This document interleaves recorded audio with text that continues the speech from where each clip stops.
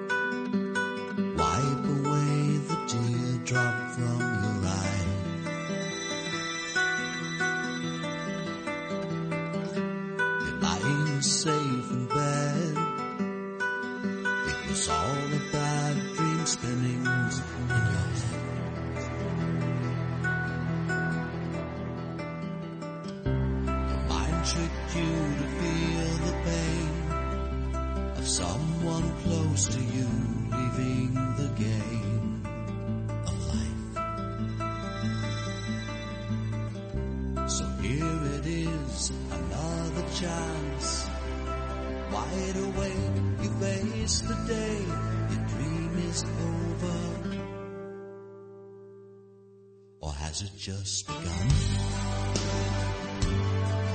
So it struck me on this President's Day, where a lot of folks that would ordinarily be listening right now are not, because, well, they're home, teachers and students and even Lou Rufino.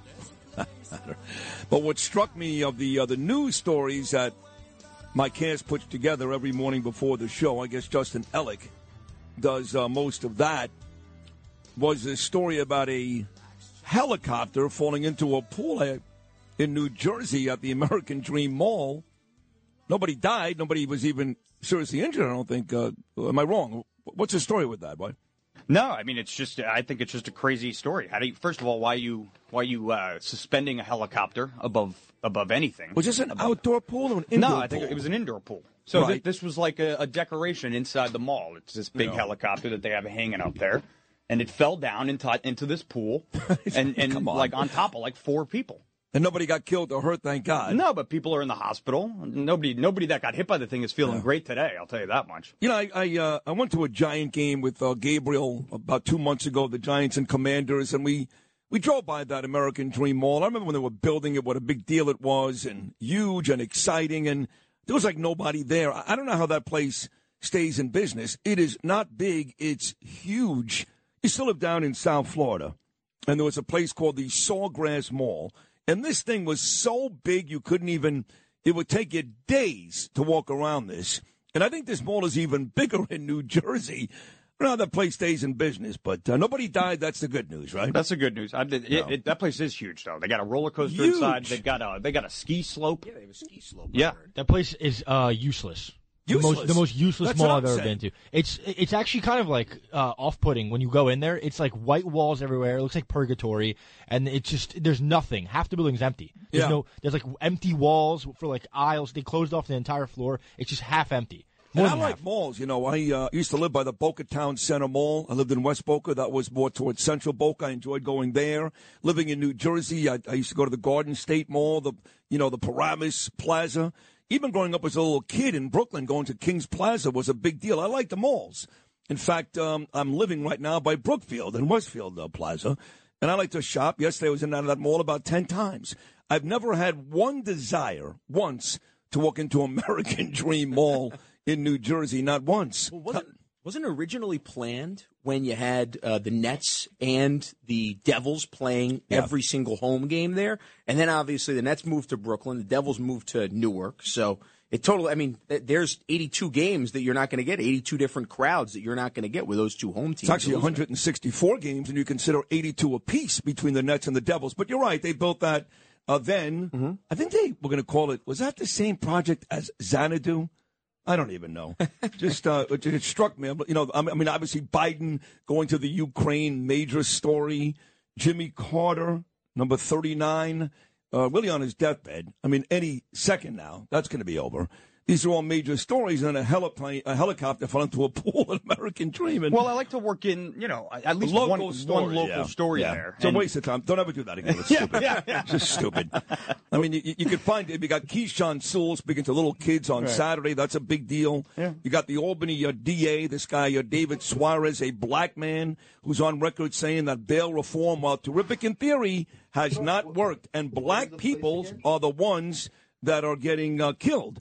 You have all these major stories. I mean, to be honest, I considered taking today off, and I was like, you know what, there's too much going on. So I decided not to. But we'll start with President's Day. Andrew Giuliani is here. You know, many years ago, I lived on Hanover Square, and I was walking distance from a place called Fraunces Tavern, a very famous bar in Lower Manhattan, which you know very well, Andrew. That is the Fi-Dye district just south of where you and I live now, Battery Park. And what people may not know about that place, Fraunces Tavern, is that the first White House, before it was in Pennsylvania and Washington, D.C., was right here in New York City. Yep. It was George Washington's mansion. And both Washington and Roosevelt did a lot of their deals in that specific bar, still open today, Fraunces Tavern in Fi-Dye. I've been there many times with Danielle and the kids. I'm sure you have, too. That's where it all started, right there in Fi-Dye, Washington, New York City. Yeah, absolutely. And if you, for so many of the tourists, but even if one of the things as a New Yorker you realize, and like I've only been to Liberty Island one time in my life. I've actually been to the Eiffel Tower more times than I've been to Liberty Island because as New Yorkers sometimes we take this for granted. You mean Ellis Island? Ellis Island and Liberty Island, both. Yeah. I've been to Ellis Island 3 or 4 times actually. A couple different events that I went out there for. My father received an award out there. I remember going there for, but actually to the Statue of Liberty, to Liberty Island, only one different time. But you think about Federal Hall. Federal Hall, actually, which is right on Wall Street, is where Washington was sworn in for the president for the very first time. And you're right, Sid. I mean, New York was the capital of the United States for the first 4 years, and then it was Philadelphia, and then, as we know it, the swamp, Washington, D.C., when John Adams became the second president. And we did mention Jimmy Carter moments ago, the 39th president from 1977 through 1981. If God is good to me, I'll be 56 years old in April. There was never an argument in my life. Jimmy Carter was the worst president. Yes, he did a nice job with Egypt and Israel, Anwar Sadat, all that, Camp David. But you remember 1980, gas lines that lasted blocks and blocks and blocks. The boycotting of the Olympics, the hostages in Iran. It was just a really miserable time. And in terms of patriotism, it was at an all-time low. Mm-hmm. It really was. And Ronald Reagan came walking in, and that changed everything.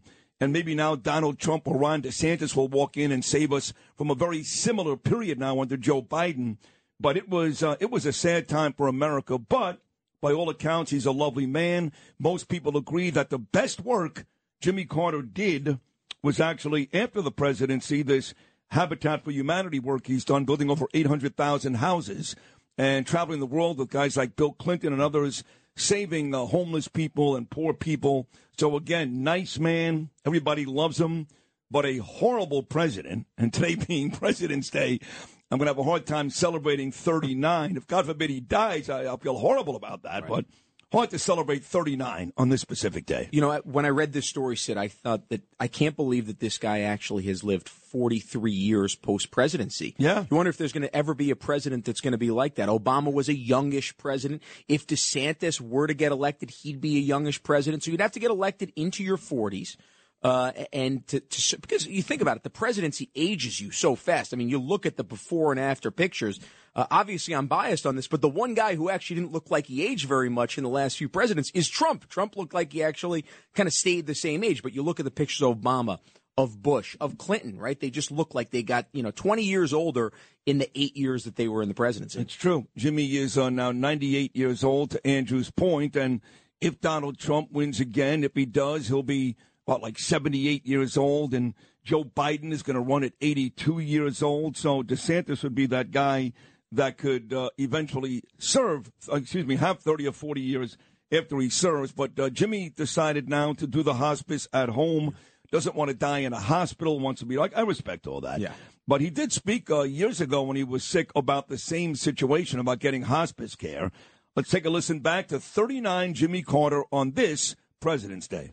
I've had a wonderful life. I've had thousands of friends, and I've had an exciting and adventurous and gratifying existence. There it is, Jimmy Carter, once again, in very critical condition at home, going through hospice, 98 years old. He was the 39th president of the United States. I was watching Trey Gowdy, Andrew, last night, and don't ask me why, but I must have been really bored. And I went off it quickly, trust me. I watched 7 hours of Rocky yesterday. It was a Rocky marathon, and I watched 2, 3, 4, and then somewhere in 5, I'm like, I've had enough. Yeah. And then I started watching a little bit of Fox News. Then I went to Real Housewives, Criminal Minds, all of it. But I caught Gowdy. I thought he was very interesting. He said, Ronald Reagan is the best president of my lifetime. And he said, I don't think, and I'm going to bring this up with Catsimatidis later, too.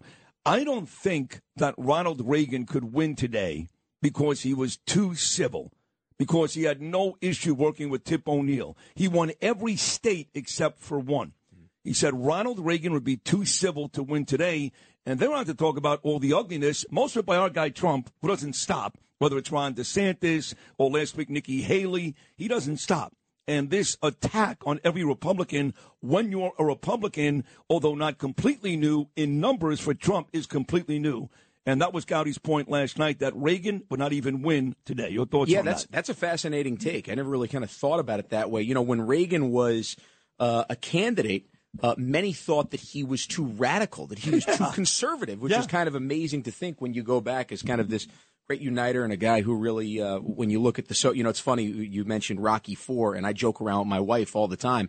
I said the real history behind Rocky IV is that Sylvester Stallone actually brought down that wall when he beat Ivan Drago. I did think about that last night when he made that ridiculous speech in the ring after he beat Drago. He's like, we can change everything. And right now, of course, the relationship with Russia and all these countries is so bad, but that was cute years ago. But continue your point. You're about to say that. Well, going back to Jimmy Carter for a second, one of the things that I think is so relevant right now is the Carter-Baker Commission. And this was about 16, 17 years ago that he did, talking about the importance of securing elections in foreign countries. And a lot of what Jimmy Carter, obviously a Democratic president, and James Baker, a Republican Secretary of State, I believe also a chief of staff under Reagan, or maybe it was Bush, the first Bush, saying that, look, we cannot trust mail-in voting. They actually made sure that they had ink stamped your finger to vote because they wanted to make sure that elections in foreign countries were as secure and as trustworthy as possible. A lot of those things in the commission, it's worth back going and giving a reread for Jimmy Carter right now.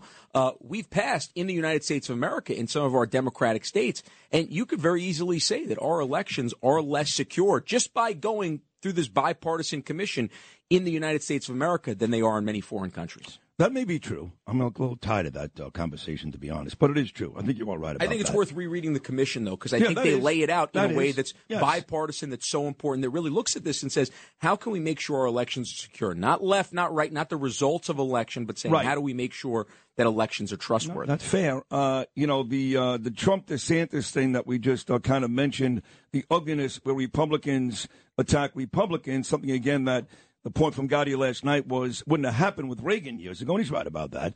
This is a Truth Social, I guess, post from Donald Trump this weekend about Ron DeSantis. He says, and I quote, "I will never call Ron DeSanctimonious, Meatball Ron, as the fake news." And you know what? It's not even funny anymore. It's actually sad. I mean, I don't even laugh because it's really stupid. And this may cost him the election as the fake, because people love Ron DeSantis more and more every day. He's on your team. Figure it out. He's acting like a complete baby and a jerk. Figure it out. I will never call Ron DeSanctimonious Meatball Ron, as the fake news is insisting I will. Even though Fox News killing lightweight Paul Ryan is revered by him, low-energy Jeb Bush is his hero and always at his side.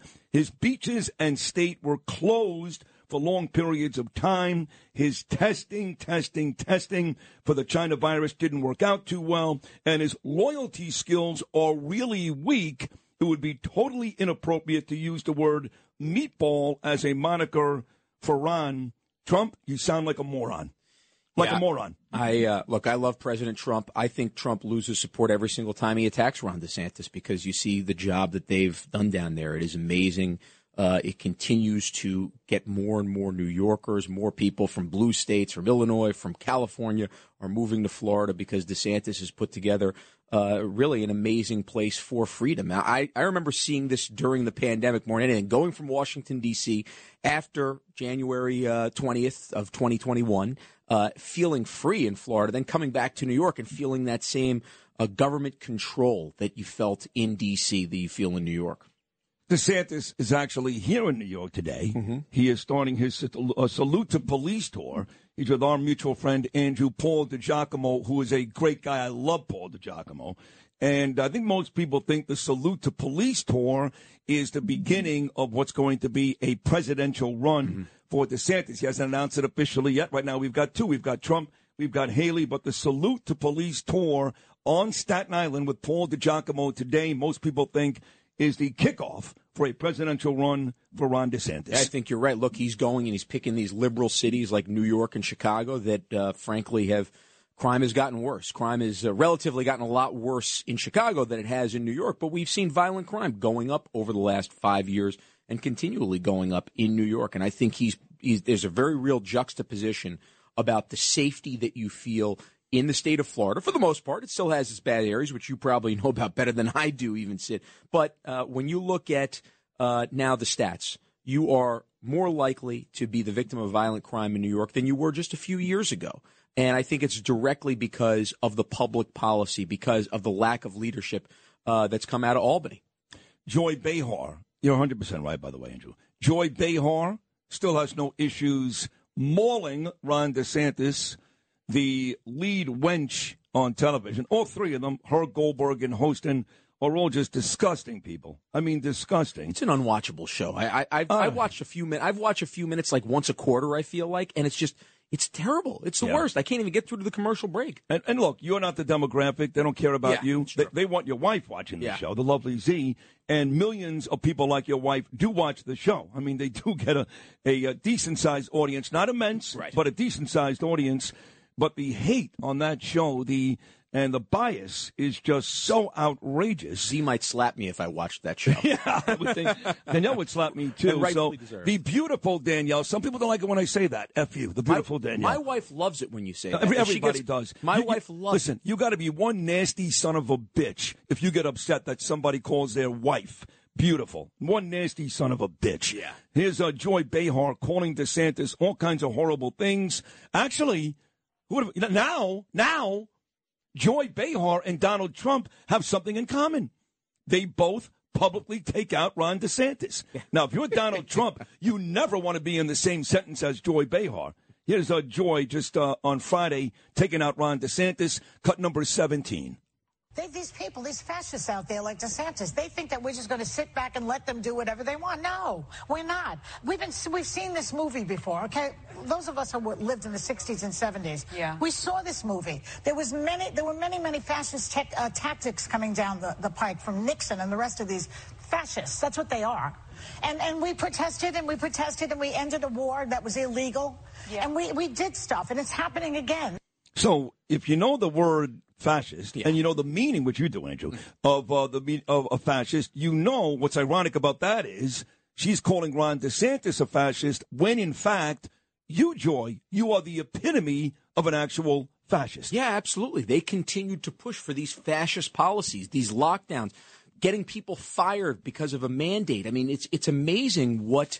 but really what they're doing is they are projecting themselves on somebody else. And this has worked for the liberal media for so many people, and it's torn so many people down. Trump figured this out in 2016. DeSantis has figured this out now. And I think it's just the same old from an old crow who just continues to squawk, and nobody gives a you-know-what about you, Joy, except for maybe your small listener base. All right, viewer base, actually. Viewer base, it's true. Yeah, we got a big... I can't watch it. That's why I listen. I can't see her. It's just so terrible. You get all the cuts right here. We got a big guest list coming up today. Andrew, as we usually do on a Monday morning, we'll start at 7:05 with the boss himself, the great John Catsimatidis, host of Cats Roundtable, 8 a.m. every Sunday morning, and, of course, 5 p.m. every weeknight, Cats at Night. John Catsimatidis talking about President's Day, coming up at 7:05. 7:40, the editor of the National Review, my dear friend Rich Lowry, will be here.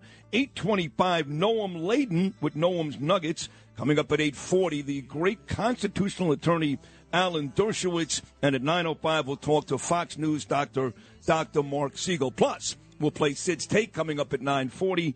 Got a lot of sports this weekend. All the news you need. The number is always 1-800-848-WABC, 1-800-848-9222. Sid Rosenberg, Andrew Giuliani, and the whole crew. It's the Monday edition of Sid and Friends in the Morning, and we'll be right back. There's a place I like to hide, a doorway that I run through in the night.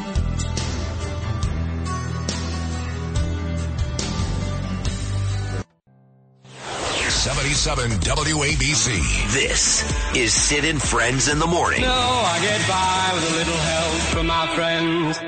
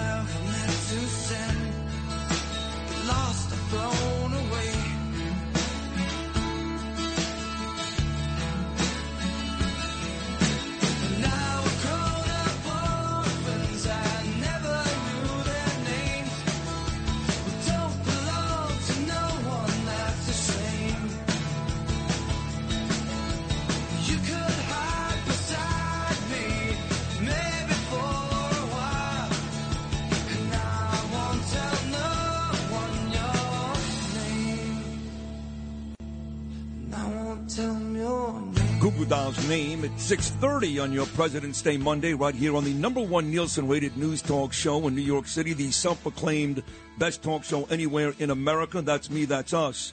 Sid and Friends in the Morning, and I say that very, very proudly. So last night, as I was going through the TV guide, I did notice that Chris Wallace, formerly of Fox News, then he went to CNN. I guess he's still there now.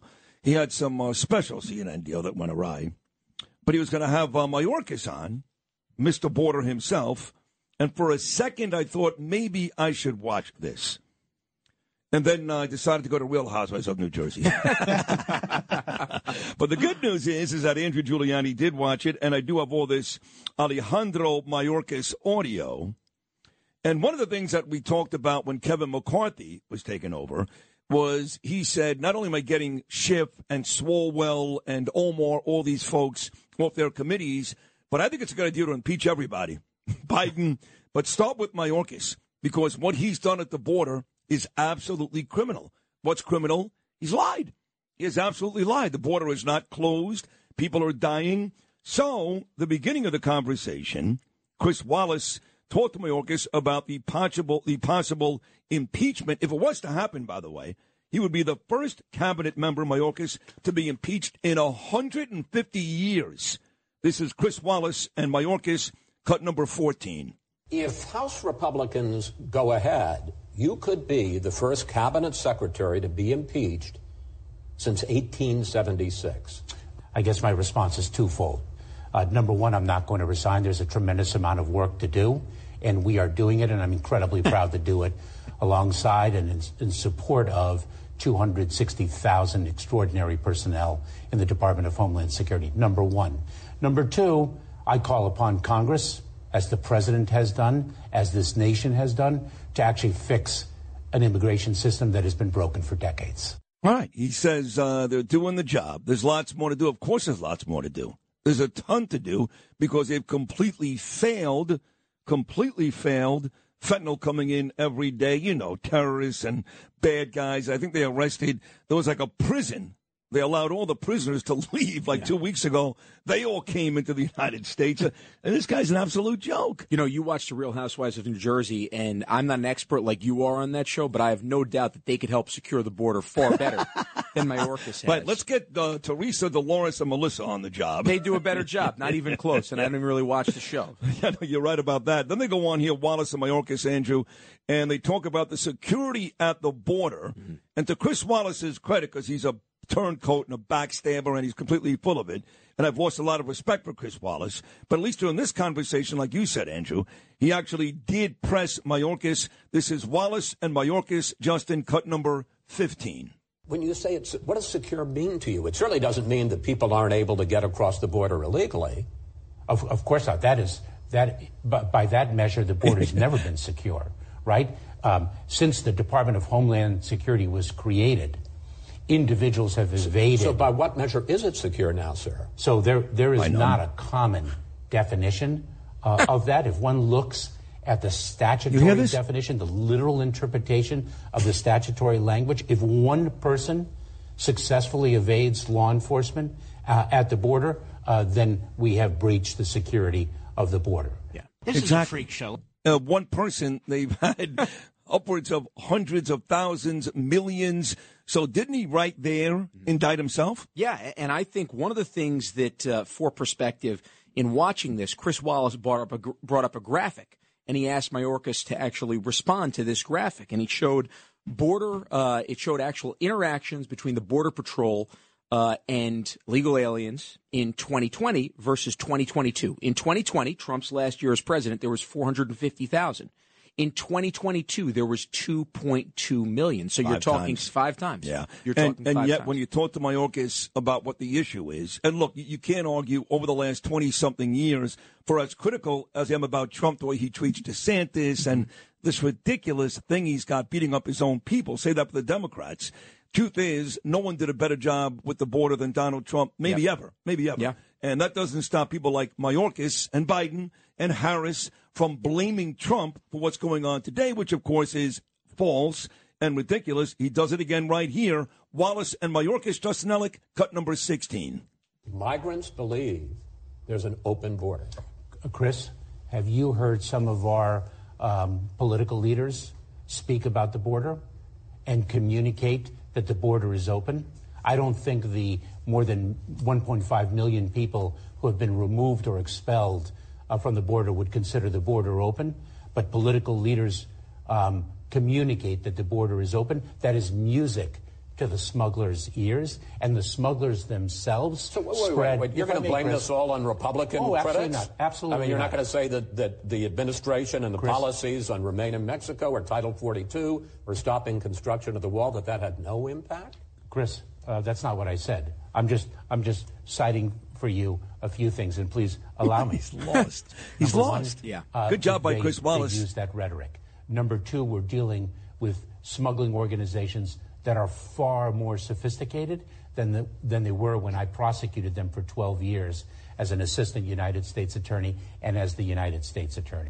Maybe the worst I've ever heard. Yeah, well, even a registered Democrat like Chris Wallace, which Chris Wallace was, remember, and people forget about this because they associate him with Fox News, but Chris Wallace actually interned and worked for a while in the Democratic House Committee back in the 60s and early 70s. So he's a registered Democrat, was a registered Democrat. He may be an independent right now. Even he had to push back on this because the numbers just don't lie on this. I think actually he showed that graphic before that last cut that you just played when Mayorkas tried to blame it off on Republican rhetoric and say, no, it's them who's sending the signals down to Mexico. No, it's not. It's the fact that your policies and everything that Joe Biden said on the campaign trail was, we're going to open up the border to everybody right there. That's what it was. It wasn't everybody in the, Republicans in the House. It wasn't Donald Trump saying this. It was Joe Biden on the campaign trail saying, if I get elected president, come on over. And guess what? After he got sworn in, they said, let's come on up because Joe Biden told us to come on up and the border's open. All right, traffic is coming up next. Don't forget John Catsimatidis will start our guest list today. We've got 4 great guests today. He's coming up at 7:05 to celebrate President's Day. His thoughts on the presidency, where it is today. But right now it's time for the 77 WABC clip of the day and talking about John Catsimatidis. It's from his great Sunday morning 8 a.m. show, the Cats Round Table, where common sense prevails. Once again, starting every Sunday morning at 8. He does tell both sides of the story. Here John talks with Rance Priebus, who I did see last night with Trey Gowdy as well. This is John and Rance cut number 1. Rona McDaniel on last week, she said she thinks it might be as many as 15, 16 people running. And she plans to have debates starting maybe this summer. Yeah, I think that's right. As you recall, I went through the same thing in 2015. And one of the things that you've got to do, and I know Rona's going to do, is, you have to really play things straight. You have to be very clear with all the candidates what the rules are, and you get them out early. How do you qualify for a debate? Is it a combination of polling and fundraising? So in other words, not just are you polling well in Iowa and New Hampshire, but are you raising money from enough people that shows the world that you're actually a real candidate? This is Sid on Sports. Oh, my goodness! Sponsored by Peerless Boilers on 77 WABC. Sports, sponsored by Pete Morgan and Peerless Boilers. Go to peerlessboilers.com, paviliontankless.com for a dealer near you. They are America's best built boilers. Let's begin on the ice here, where the Devils protected their home ice in the form of a 4-2 victory over the Winnipeg Jets. Miles Wood found the back of the net almost halfway through the third period for the eventual game winner. And with the win, New Jersey picks up a couple of points on the idle first-place Hurricanes and now sit just 3 points removed from the Metropolitan Division's top spot.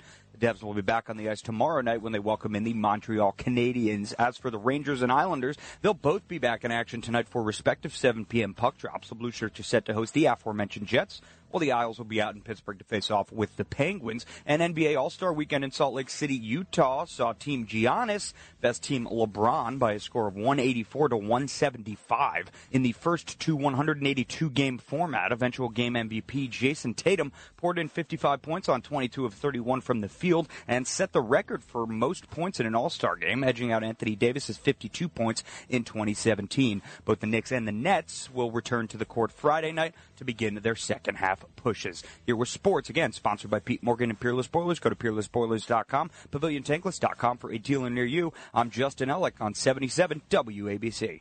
If you had an accident, trust Gabo Law, personal injury and medical malpractice attorneys with decades of experience who will provide the attention you deserve and deliver the best possible results in the shortest amount of time. Gabo Law has recovered millions for their clients, and they will be able to help you. But don't take our word for it. Read their 5-star reviews from former clients on Google, Avo, and Facebook. Call Gabo Law today, 800-560-0214 for a free consultation, or email them at info@gabolaw.com. That's GABO Law.com. GaboLaw.com. Gabo Law, where winning is no accident. Oi! This is Sid and Friends in the Morning. How many of us have them? Friends. 77 WABC.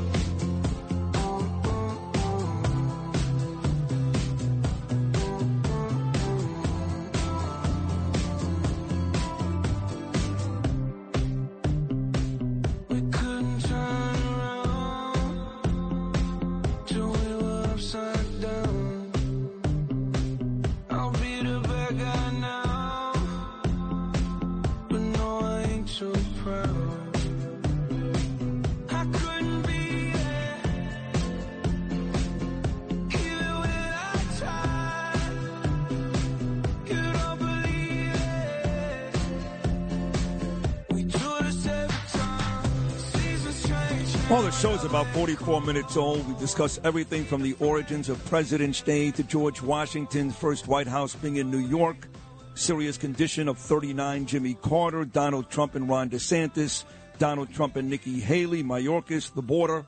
So I've gone about 45 minutes without talking about myself, and maybe I'll just save that. I don't know.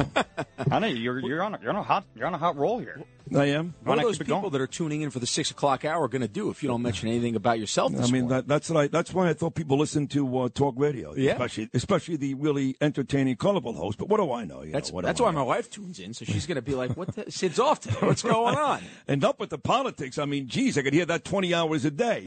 But there is some important stuff, like this story, Andrew. You'd agree. Joe Biden making an impromptu, I guess, or surprise visit to see Zelensky in the Ukraine. In fact, I believe just yesterday, Blinken, his Secretary of State, was asked on MSNBC if Joe Biden had any plans of going to the Ukraine anytime soon. Yesterday, I think Blinken said no.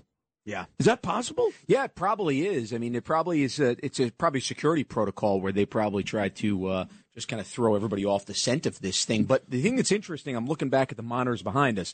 The Biden administration did not tell, obviously, Fox News they were going there. It doesn't look like they told MSNBC. But Caitlin Collins, who normally does the morning show now for CNN, is over there in Poland, they say, but they're saying CNN on scene. So I think they tipped CNN off on this. Yeah, well, they didn't tip off Don Lemon, I'll tell you that. No, because they didn't. Going back to that story on Friday, Don Lemon was not there on Friday. And, yes, you guessed right, Don Lemon is not there today. So maybe CNN is finally going to rid themselves. Look, I am not for the cancel culture. I have been fired, suspended, publicly humiliated, which means my wife and kids suffer the same public humiliation in this business time and time again. It's ugly, and most people don't deserve it. I did. I am accountable for my actions. I said some things that were offensive, I admit it. But I'm not into firing people necessarily, but he needs to be fired. This guy is a racist, clearly a misogynist and a chauvinist. And it's one thing for me to do it. This is a dopey talk show, which gets huge ratings, by the way. He gets no ratings, none, and he's on a serious news show. So don't tell me, well, Sid, you say this.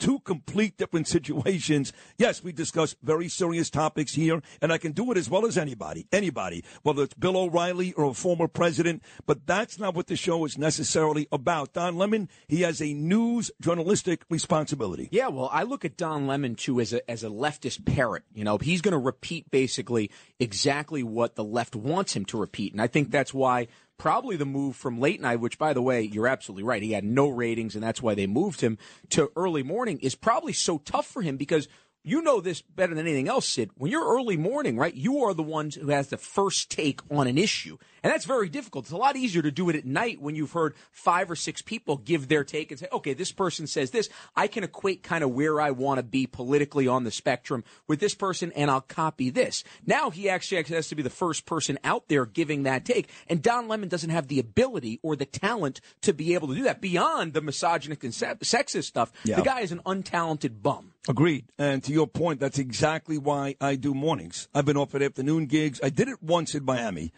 There was a very, very popular Miami afternoon host. His name was Jim Mandich. Right. And he was the starting tight end on the undefeated Dolphin team in 72-73. In fact, on those great Bob Greasy teams, Larry Zonka, Mercury Morris, Paul Warfield, Mandich out of Michigan was one of the most popular and qualified players on that team. He went on to become the analyst voice of the Dolphins, and he is beloved and revered in Florida. And he died. Oh. And my boss came to me and said, listen, no one can replace Mandich. You're the closest we've got, even though you're New York by nature. That's the only time I did afternoons. Right. Otherwise, given the choice, getting up at 3:30 in the morning is miserable. Yeah.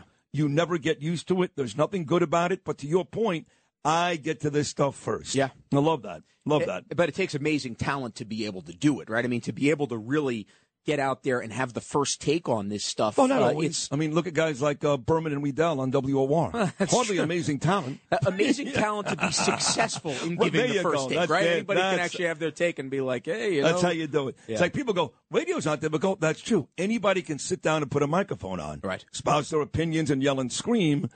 Get big ratings consistently, do that type of thing, sell. That's a whole other story. And we're back to ourselves now. So we were able to do it by the end of the 6 o'clock hour. So there you go. For all those listening for it, congratulations. Thank you. So Biden is in the Ukraine, and you know how I feel about this. I think we've given these people way too much money. I am the first. I'm a very sensitive guy. I'm the first to cry on this show all the time, seeing pictures and videos of dead husbands and wives and kids at Putin's hand. Breaks my heart. But at this point, the amount of money and weapons that we've given these people, ridiculous. I don't know how you debate it. Ridiculous, but it continues. And Joe Biden made the point today in Ukraine, his surprise visit with Zelensky, that this is so much bigger than just Ukraine. This is Joe Biden, cut number 22. For all the disagreement we have in our Congress on some issues, there is a significant agreement on support for Ukraine. And this is so much larger than just Ukraine. It's about freedom and democracy in Europe. It's about freedom and democracy writ large. And all the American people, I know that so many have kept Ukrainian people, particularly women and children, in their prayers. They can't fathom the idea of the shelling tonight and the shelling of everything from orphanages to schools to the like. It's barbaric. Boy, that is rough. But he did say it's about freedom.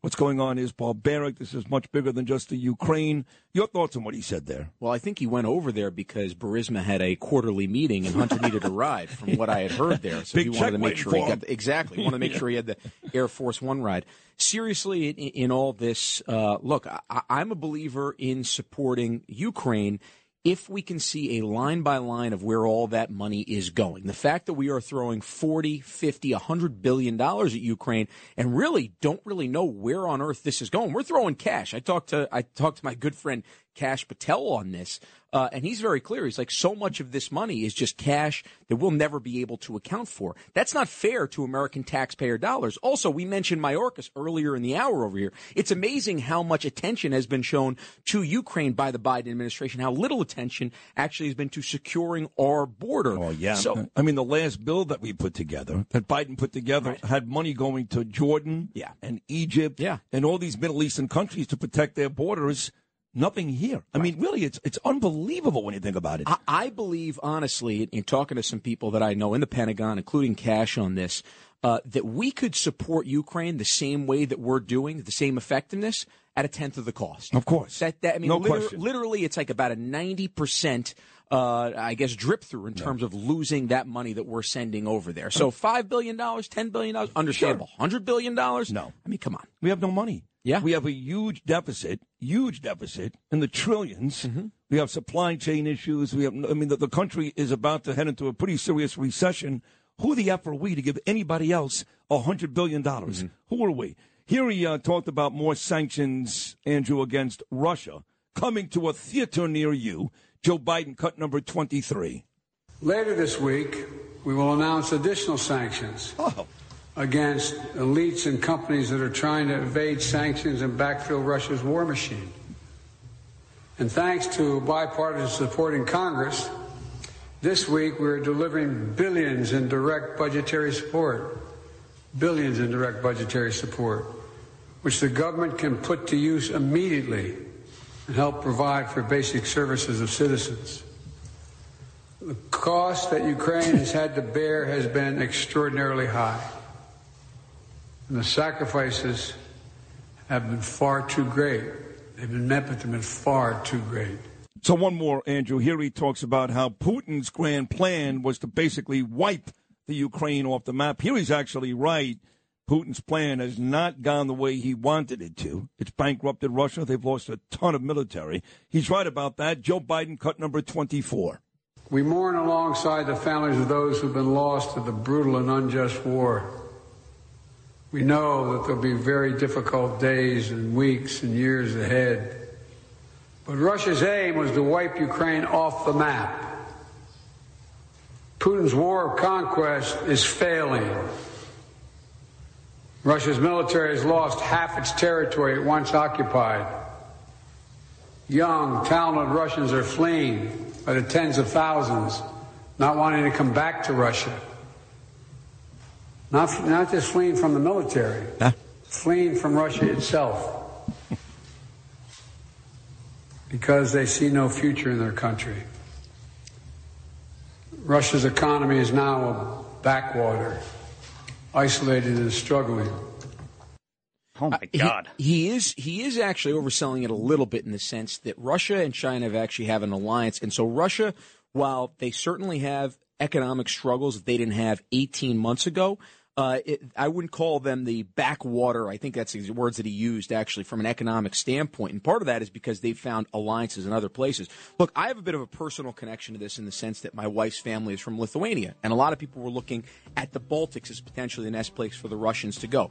I can tell you from a perspective there, what Trump tried to do with NATO was to get more countries to put more money in to buy in here. Look, we can defend the Ukraine at the cost of as I said before, $5 to $10 billion, saving 90% of that money if we knew where that money is going. The problem is that $100 billion that we're sending over there, it's disappearing, and we're not sure exactly where it's going in. We deserve a line-by-line account as taxpayers. Hour number one in the books. We have 3 big hours to come. An exciting 7 o'clock hour about to come your way. The man himself, John Catsimatidis. 7:05, celebrating President's Day. The man himself, Cats at Night, Cats Round Table. Then 7:25, your Monday morning Bill O'Reilly message. And then, of course, the editor of the National Review, 7:40 every Monday morning, Rich Lowry. A big 7 o'clock hour about to come your way on this, the Monday edition of Sid and Friends in the Morning.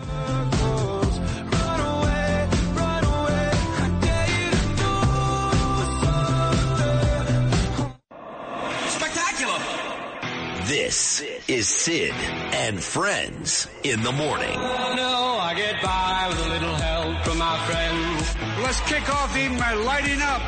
From my friends. The star of the show. Oi! I spoke to a radio broadcaster famous here in New York, WABC, Sid Rosenberg. This is Sid and Friends in the Morning. No, I get by with a little help from my friends. 77 WABC.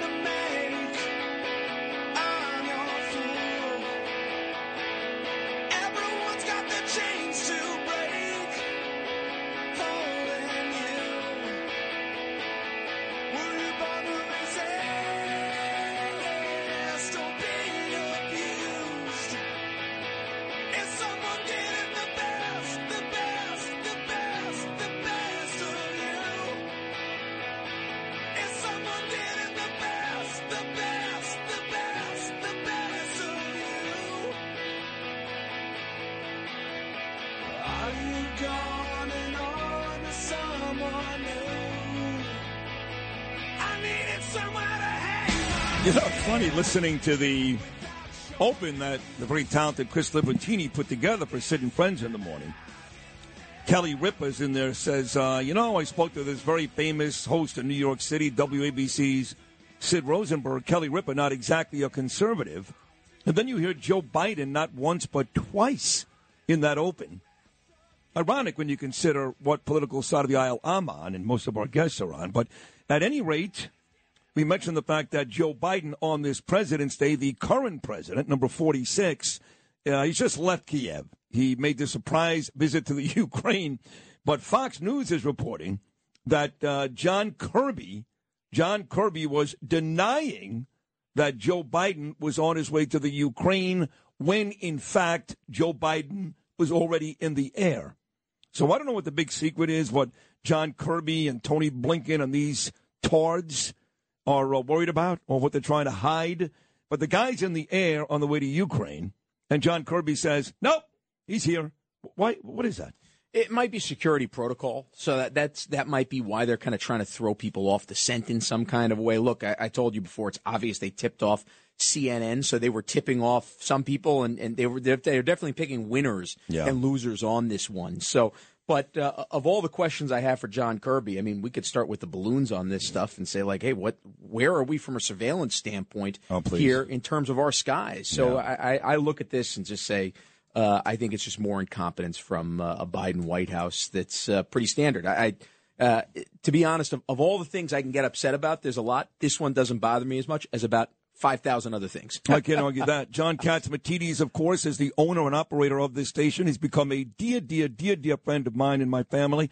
Does a tremendous job every weekday afternoon at 5 o'clock, Cats at night, and, of course, has that great Cats Roundtable show Sunday mornings at 8, and while I'm number one in the morning, and get ready for a huge monthly number to come out tomorrow. Huge.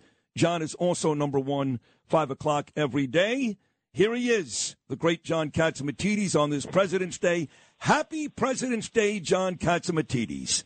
Well, happy President's Day. Here I am at 7:05. Am I taking Curtis's time slot at 7:05? Yes, he's supposed to be on. Now, this is the second consecutive week. Last week, John, was Lincoln's birthday. Today is Washington's birthday. So you've taken Curtis's slot 2 weeks in a row, and I couldn't be happier.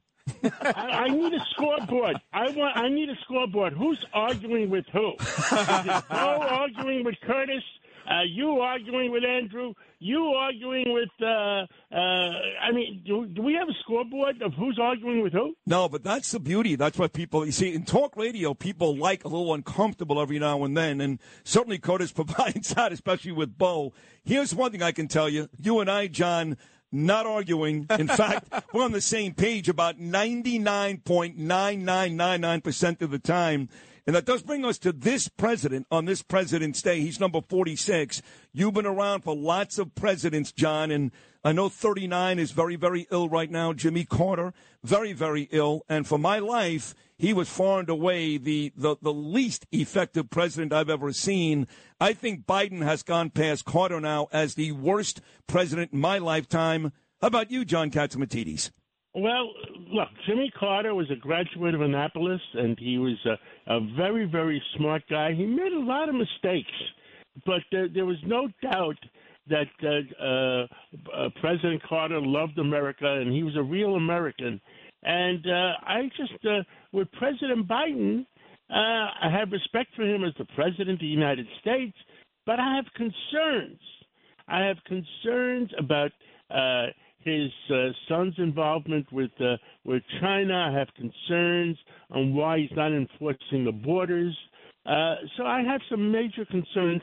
And you can't forget what Secretary Gates once said. Secretary Gates was one of our most important defense secretaries, served 8 administrations. And he once said that President Biden or Biden himself in 8 administrations has made mostly wrong decisions. And I'm concerned about people that make wrong decisions consistently. And look, I respect him as the President of the United States, but I have concerns.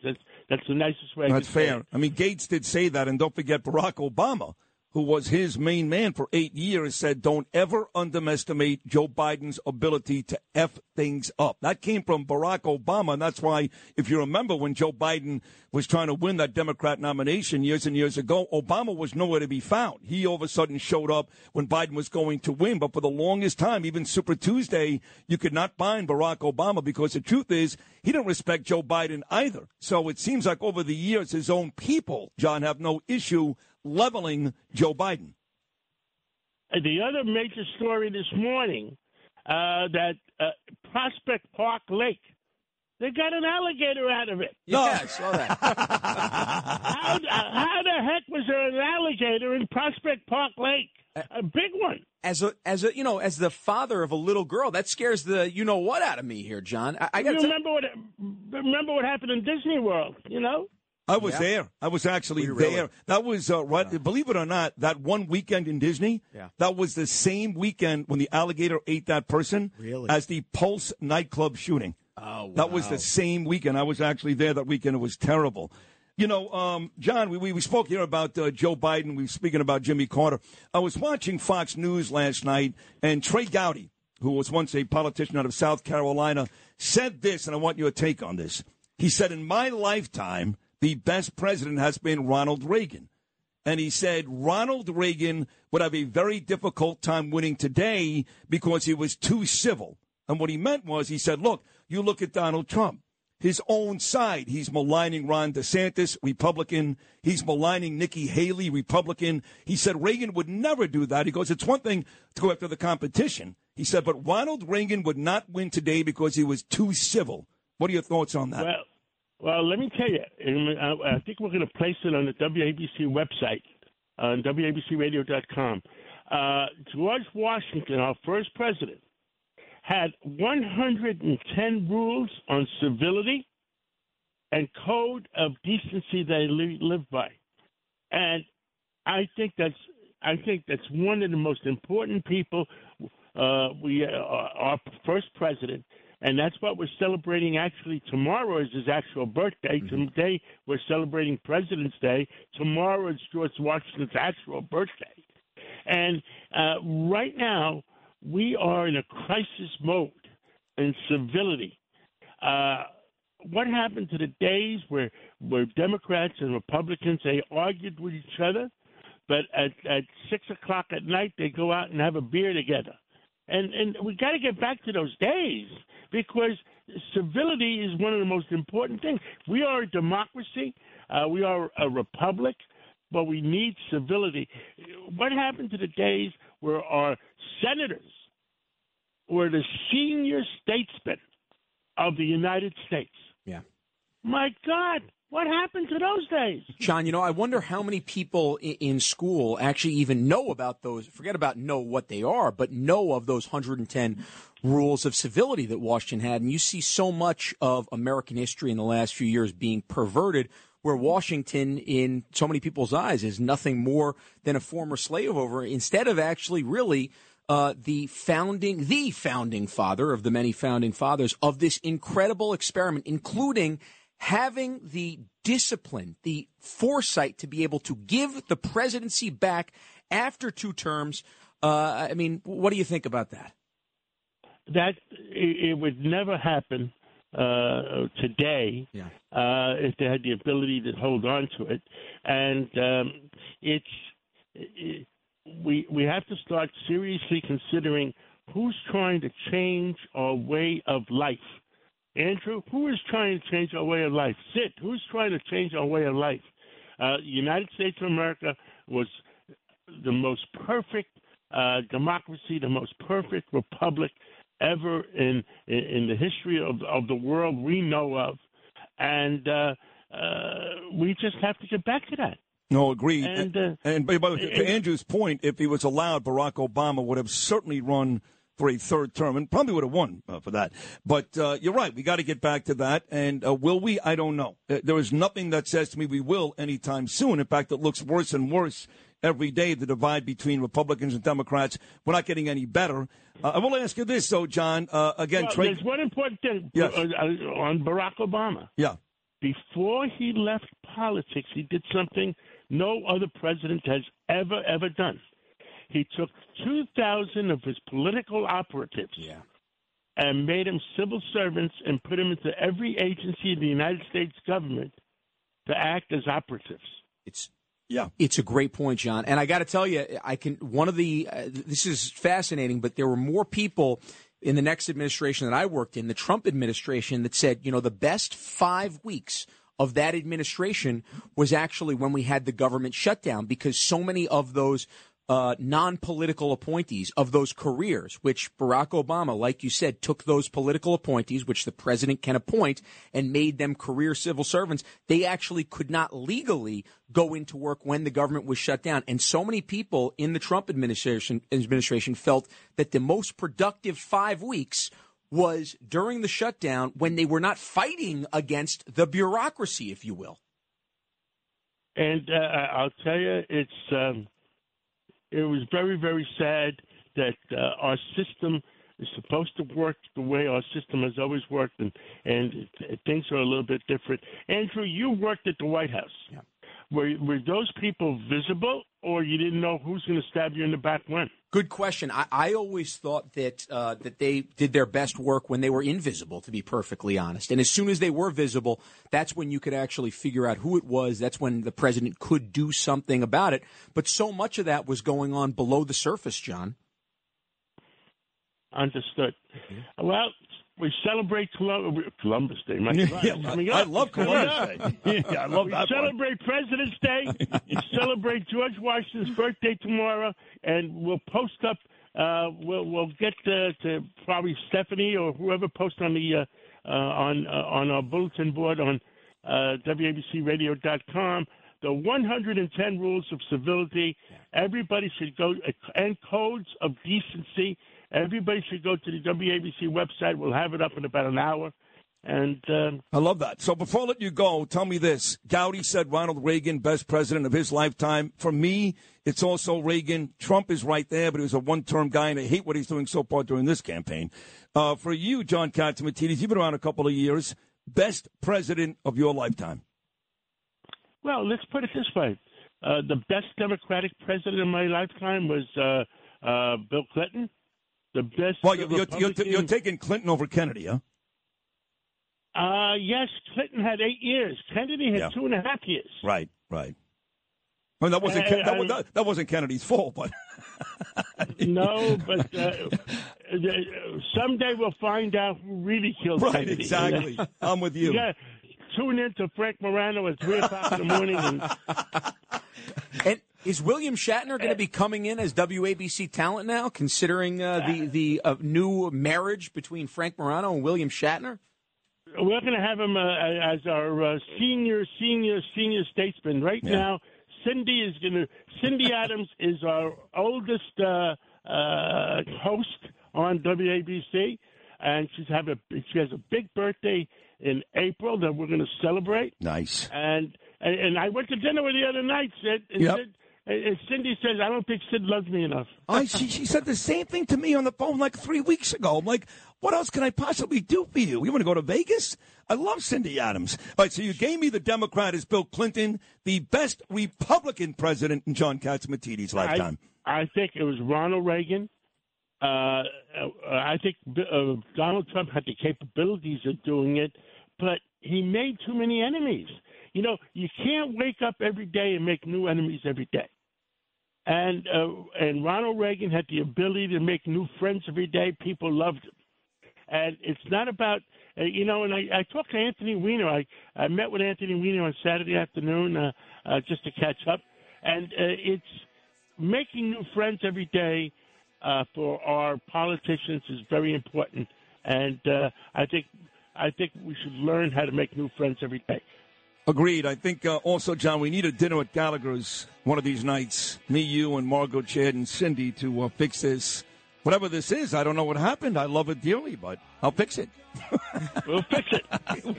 Hey, John, thank you. Have a great day, guys. You See too, you later. John. Thank you so much. There he is, the host of Cats at Night, 5 p.m. every weekday afternoon. And, of course, Cats Roundtable, 8 a.m. every Sunday morning.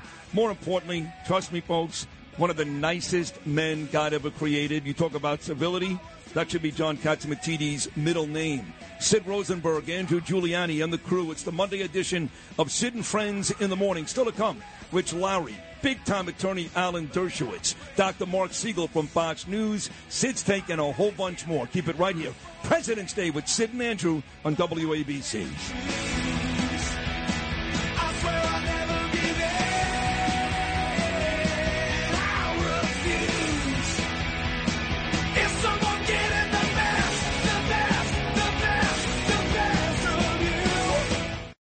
The digital dollar could give the feds control of your money. Get the digital dollar report. Call 1-800-862-6970 and also receive a $1,000 credit from Priority Gold to protect your money. Or just go to digitaldollarreport.com. Please note the information provided does not constitute financial or investment advice.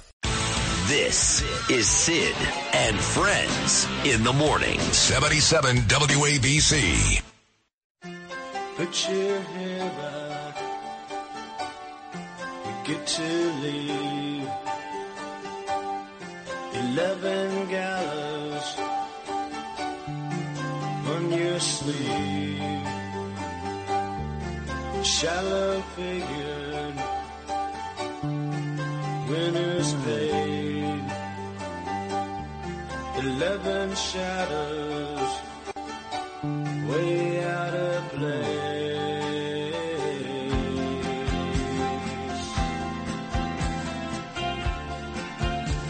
Standing too soon, shoulders high in the wind. Standing too soon, shoulders high in the wind. Standing too soon, shoulders high in the wind. It was nice watching the local news last night. The local sports guys are awful. Outside of Otis Livington, my man Otis is great. I love Otis on CBS. He's great. The weekend guy on CBS is just horrible. I don't know who he is, but he sucks. And Field is okay on ABC. He's boring as the day is long. But like when I was growing up, we had all these great sports guys. You had Warner Wolf, and we had even that guy Girardi on Channel 11 was really good. Sal Marciano, all these guys. These guys today are so white bread, they suck. But I do love Otis Livingston. But one of the guys, the weekend guy on CBS, was in Tampa covering the Yankees. Aaron Judge showed up at 8 o'clock yesterday morning, the newest Yankee captain with a stupid haircut. I don't know why he wears his hair like that. I mean, good-looking guy's worth $1 billion. It's like a mohawk. I mean, he looks ridiculous. But anyway, who am I to talk? He showed up, the Yankee captain, and I guess Garrett Cole, the ace, is not healthy. Nestor Cortez spoke a little bit. Anthony Rizzo admitted that at one point to try to make sure that Judge didn't go to San Francisco or San Diego or Los Angeles. He actually sent Aaron Judge a picture of their two dogs because they're very, very close, Rizzo and Judge, and they love their dogs, and they walk their dogs together, and they talk about their dogs. So he said, yes, that's true. I did send Judge a picture of the two dogs and said, hopefully we can continue to walk our dogs together. Yeah. The love story between Anthony Rizzo and Aaron Judge. Beautiful. I wonder if Aaron Judge actually got those pictures and was like, oh, now that I got this beautiful framed picture of the dogs, maybe he's going to paint a portrait and send it to me. I am now going to be a New York Yankee for life because of those dogs. Anthony Rizzo seems to think that's the case. Not the $500 million. Well, as long as they keep hitting home runs, but they are crazier than I could even imagine. I don't know. There's one position, only one for the Yanks that's up for grabs, and that's shortstop. As I argued with Alec almost the whole season, Kiner Falefa is a really light-hitting shortstop. Yeah. Please. They've got these other young kids there, Volpe, some Latino kid. So the three of them will vie. If Falefa gets it, it'll be the first time in like years that the Yankees have the same shortstop opening day. I mean, they've really had a rough go of it since who's the guy that replaced Gregorius? Jeter? Who was it? Gregorius. Right, Gregorius. It was good. Yeah, so. It was really good. Yeah, so we'll see. That's the Yankee situation. The Mets, Sterling Marte, when he got hurt last year, the Mets were not the same. You could talk all you want about Gonzalez and all their offensive stars. Sterling Marte was clearly the straw that stirred the drink, as Reggie Jackson once said. So he had off-season surgery. He should be back opening day, no rush.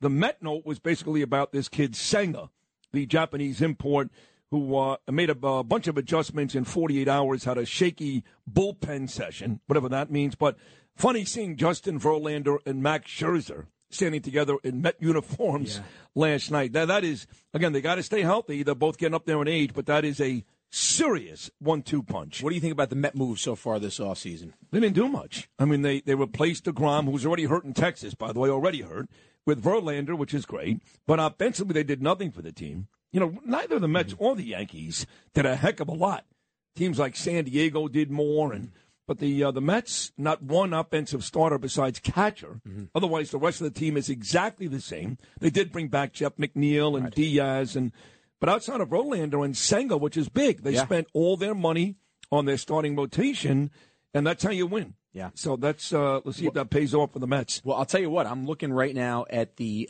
odds to win the World Series, and aside from the Houston Astros, who are at 5-1, next are the Yankees at plus 750, and then the Mets at plus 800. So the Yankees in second, the Mets in third. The Mets tied with the Dodgers at plus 800. Now there is a legitimate chance that we could see our first Subway Series in 23 years. Yeah. Things have to go right. Guys have to stay healthy. The Yankee rotation, the Met rotation.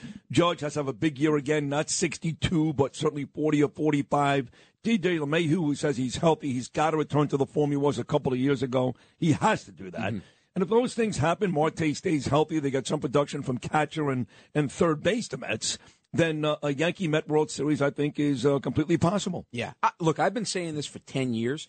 When is the division series going to extend out to a 4 out of 7 game series? If you talk about some of the best teams in baseball, and I know the Mets ended up going through that quick series, that's fine. That's a wild card. That was a best of 3. It was a best of 3. They lost to San Diego, yes. That was a best of 3, and that's new this year that they put that in, which I actually kind of like that part because if you win the division, it's a real part of it. But then I think the division series has to be 4 out of 7. If you look at these teams that have played well throughout the course of 162 games, you got to be able to have a 4-game series to be able to do that, in my opinion. I agree. Rich Lowry is coming up next. Editor, National Review, always great on a Monday morning. Also traffic, but right now it's time for the 77 WABC clip of the day. Listen to John Catsimatidis. He was just on. He was great. It's the Cats Roundtable where common sense prevails. Every Sunday morning starting at 8 a.m., always telling both sides of the story. Here John talks with the pride of Arkansas, Tom Cotton. You know, when you wake up 3 o'clock in the morning and you can't sleep, what keeps you up? What's the number one item? Well, to be literal, it's my 7- and 6-year-old boys that usually wake me up at 3 o'clock in the morning. But whenever I can't go back to sleep after they woke me up, what's always on my mind, John, is the threat from the Chinese communists. I think it's the greatest threat we face in the world today. Maybe the worst threat we've ever faced, more so even than Soviet Russia, because China's economy is so much bigger than Russia's ever was, and their economy is so much more entangled to our economy. The Cats Roundtable, and of course, Cats at Night, 5 p.m. every weekday. This is Sid and Friends in the morning. 77 WABC.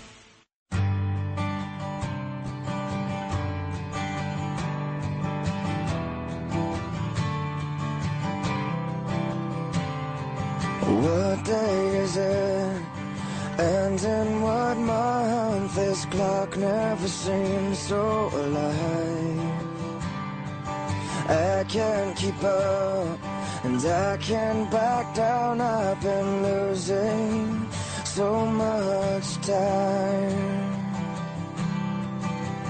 'Cause there's you and me, and all other people, nothing to do, nothing to lose. And it's you and me, and all other people, and I don't know why I can't keep my eyes off of you.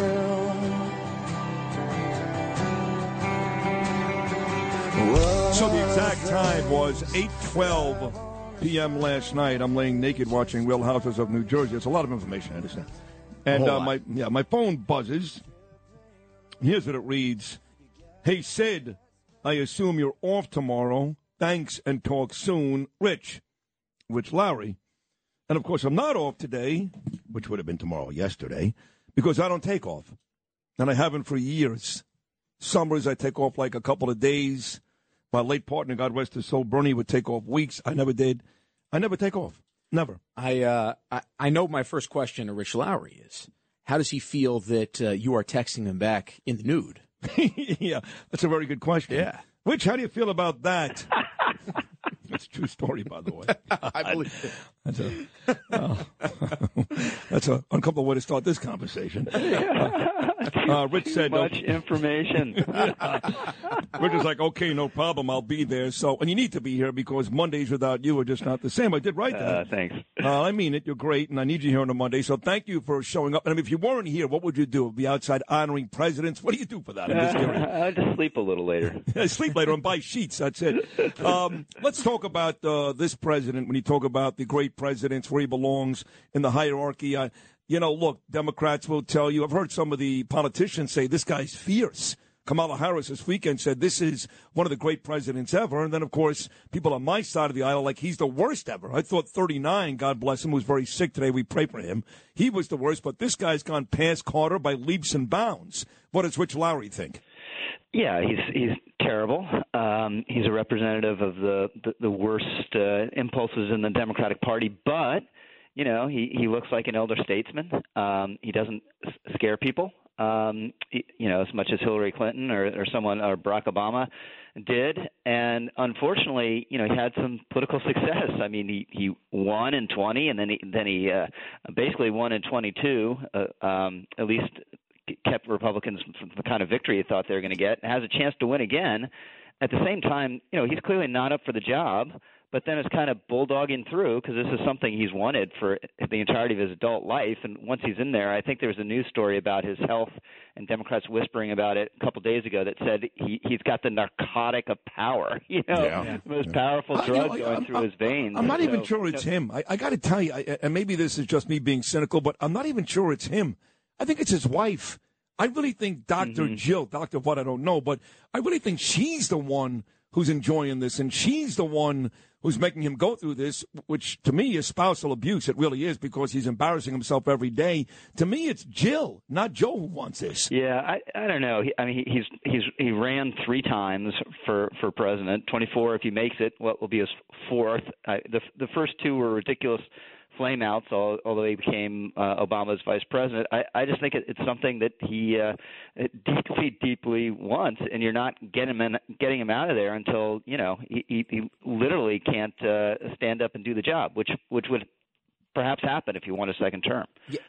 Yeah, you mentioned the flameouts. His first campaign actually even ended because we found out that he plagiarized his speeches in college, or I should say his thesis, if I'm not mistaken, in college. But I wanted to ask you about your take on his trip to Ukraine today. What's your instant reaction to this, considering we just found out about this within the last couple hours? I think it's good. Shows resolve. I guess he'll be going to Poland too. I think Poland's one of my favorite European countries. So I think we have to back Ukraine to the hilt, and then hope we can get a deal, because it's really hard to see how Ukraine wins, because Putin's never going to go away, I don't think, and has massive resources and more resources than Ukraine. So hopefully you can convince Putin he's not going to get what he wants, and then they can sit down and you get some unsatisfactory deal for both sides. But unfortunately, we're far away from that point at the moment, so you just have this constant meat grinder in Ukraine.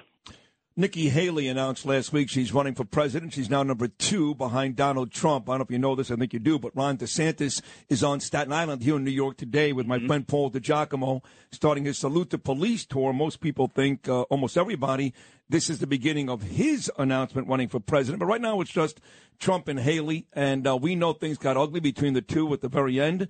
So it's no surprise that Donald Trump has gone after her, even though I think it's stupid. Doesn't make any sense. I mean, she was a very, very good governor. She's on the right side of things.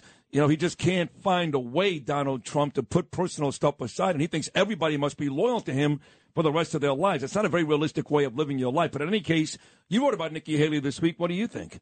I think it was a good decision to get in early. She's got more attention than she would have. She was given an enormous gift by that jabroni, Don Lemon. I'd forgotten about the word jabroni until Travis Kelce used it. It's a great word. It was a great word, and it definitely applies to him. I'm not sure he's going to survive this. Miranda Devine had a great column about how clearly he just hates women. He's one of these gay guys that just doesn't like women. And just to update that, he was not there on Friday, and he is not there again this morning. Yeah, so it comes on top of clearly, there's no it's a ridiculous morning show. Morning shows, you have to have chemistry. There's zero chemistry on that set. In fact, we've all been following in the post. There's the opposite. He's been a complete jerk, and you've seen it on air, some of it to the two women, especially the younger one, Collins. Well, let me ask you this. Just stick that for 1 second before you get back to your point on Nikki Haley. If Don Lemon, and I want your honest opinion here, if Don Lemon was white, would he be gone by now? Probably. Okay, good. The answer is yes. Yeah, and it's just amazing. We'll be 3 for 3, right? Because Andrew Cuomo will have gone, and he was on CNN constantly during that period when he was lying about COVID. Chris Cuomo will be gone, and then the guy Chris Cuomo is always handing off with these fake friendly handoffs with Don Lemon. Don Lemon will be gone too. And don't forget about our favorite potato, Brian Stelter. Oh yeah, right. Yeah. Yes, absolutely. So. But I think she's winsome. I think she's well spoken. Republicans like her. The thing is, and I'm not the first to make this observation. What's the rationale? I was on Fox News Sunday yesterday, and Shannon Bream, who does a great job, asked her that, and she didn't have an answer really. She talked about her bio, and then she was asked, "What are your policy differences from Donald Trump?" And this isn't saying get an insult war with Donald Trump. It's not saying personally criticize Donald Trump. Do the January 6th thing or any of that. Just policy differences with this other candidate, and there was fear in her eyes. And this is one of the reasons to believe, even though I thought he's lost a step. And Sid, I think you're right about almost everything you say about how he's conducted himself this time around so far. He still has a power. People are still afraid of him and don't know how to deal with him, and we saw that on air with Nikki yesterday. Rich, I wanted to ask you, considering, and look, I still support President Trump. I know that you've gone a different way on this, and I know that there are certainly many of my friends, including some that worked in the administration, who has. But looking at the polls on this, it looks to me that the only way that Donald Trump does not become the Republican nominee is if there is an extended one-on-one race, whether that other person is DeSantis, whether it's Haley, whether it's somebody else. It seems like if this is a jumbled field, that Trump has a much better chance of becoming the Republican nominee. So as somebody who has advocated for moving on from Trump, do you believe that there needs to be, let's say, of the non-Trump group in the Republican Party, an early coalition behind one candidate, urging all the other candidates to get out? Is there something behind the scenes where that is working on? What can you tell us about that? Well, first of all, I think you're absolutely right, and how you're looking at it. He's Trump's somewhere below 50. I don't know, where exactly it is when it shakes out and people actually vote, but he has to win with a plurality. So a crowded field helps him, and a one-on-one race presumably hurts him. But I don't think, there's no coordination, there's no effort to try to narrow the field. Donors will be talking about that, but I think, you're going to get 8 or 9 people in. And then the question is, you can't really stop people from getting in, and you need to see how people are going to run. Maybe DeSantis is absolutely as strong as he looks. Maybe he's not. Maybe someone else we're not focusing on now will surprise us. That usually happens. But it's a question of getting out in time. So we got a ways to go until that happens. But I think you're right about the underlying analysis, and I think Trump has been relatively mild on Nikki Haley, and I think that's one reason why he even though Trump would prefer just no one gets in and it's just him, he realizes more candidates that serve his interest. This is the great Rich Lowry on every Monday morning with us. National Review, Politico, NBC. He does it all. We're very tough here on Joe Biden, obviously, and almost every member of his administration, Kamala Harris, complete waste of time. Mayorkas should be in prison, all these people. But the guy that really should be in prison now is Pete Buttigieg. This guy took months and months off for his paternity leave. Then he comes back. We had the issues around the holidays with the airplanes. That was never fixed. Now this ridiculous train derailment. He says, hey, there are train derailments all the time. He's right about that, but not every time are there toxins, chemical toxins in the air killing fish and maybe killing people. This guy is outrageous, Pete Buttigieg, no? Yeah, he's a dilettante, a clever one, a glib one, so he can kind of study up and give you a nice sounding answer to something, but doesn't mean he's competent or has real depth. And on this, it's just it's disaster management 101. Governors do it, heads of FEMA do it, presidents do it. You put on your boots, you put on your windbreaker, you go there, right? A day afterwards and say, look, this is terrible, and we're working on it. And maybe you're not working on it very well, but at least you've shown you care enough to do that. he hasn't done that. He didn't even make a statement until 10 days in. And it's true. There are train derailments all the time. Actually, our system's pretty safe, actually. But this is a terrible event, and people are right to be suspicious. If your pets are sick or your animals are sick and dying, or you see dead fish in the stream, or you're getting rashes, you're going to wonder. So let's pray to God that the government's actually being honest here about their testing. But they need to get to the bottom of it and hold Norfolk Southern's feet to the fire and make sure this is cleaned up and this community is made whole. It sounds like it's the same strategy, though, that he's using, that they really, the Kamala Harris and the rest of the administration, including Mayorkas, has used on the border, which is, if we don't go there, if we don't do that, then the media just won't cover it. They'll cover our tracks for us. Yeah, I hadn't thought about that. I think that's a good point. I also think, Tucker Carlson's made this point. I think it's true. If this happened in Harlem, you could make it a race story. Yeah. Al Sharpton would say this environmental racism, that would be a narrative. The media would pick it up, and it would be a national obsession, right? Because these are out of the way, poor, largely poor white folks. It just doesn't have that sort of resonance. So everyone really ignored it. It's gotten some more attention now, but initially everyone was ignoring it. 60 seconds to go, Rich. Today is day one, full squad, spring training. Tampa, your New York Yankees. My Mets enter day two. I've got huge expectations for the Mets. I really do. Aaron Judge, the captain, showed up 8 o'clock yesterday morning. What are the Rich Lowry expectations for the 2023 New York Yankees? High, but you never know. You never know who's going to get hurt. Well, when you say high, do you mean AL East champions, pennant winners, World Series winners? How high? Got to win the AL East. That would be a major disappointment if they don't. And I think this is the year, at least, to make the World Series. And I'm totally with you. This is the first time in a long time you can squint and see a Subway Series. That Subway Series, it was wonderful, at least for a Yankee fan, but it was bizarre that Mets seemed to be sleepwalking.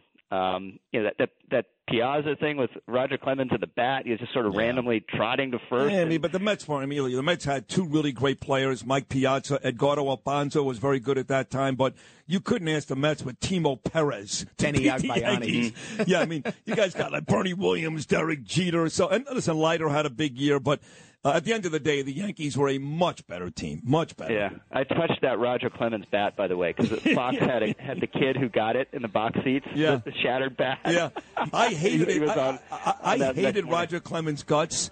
And then what happens, John Catsimatidis buys the Staten Island baseball team, and Roger Clemens' kid ends up signing with the Staten Island Ferry Hawks last year. And opening night on Staten Island, who's the first guy I see at the ballpark?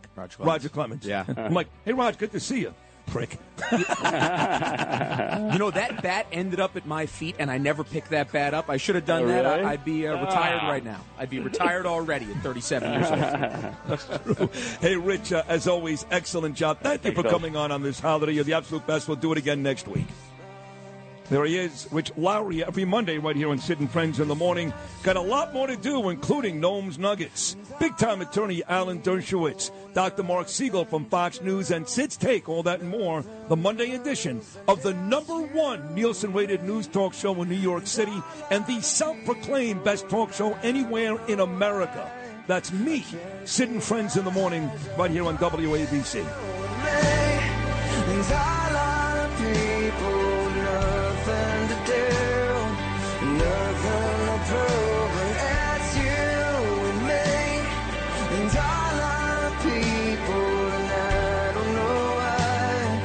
Can't keep my eyes off of you. Hi, it's Ernie Anastas. Your thoughts can affect how you feel, and how you feel can impact your thoughts. Addressing your mind and body connection is the key to improving your overall wellness. Bergen Newbridge Medical Center is the largest hospital in New Jersey, providing comprehensive, equitable, compassionate, and high-quality emergency inpatient and outpatient medical care, plus mental health services and substance use disorder treatment. The Bergen Newbridge team can address your total health needs in one convenient location. Call 201-225-7130 for an appointment or newbridgehealth.org. This is Sid and Friends in the Morning. But you say he's just a friend. Oh, you're my best friend. 77 WABC. Oi!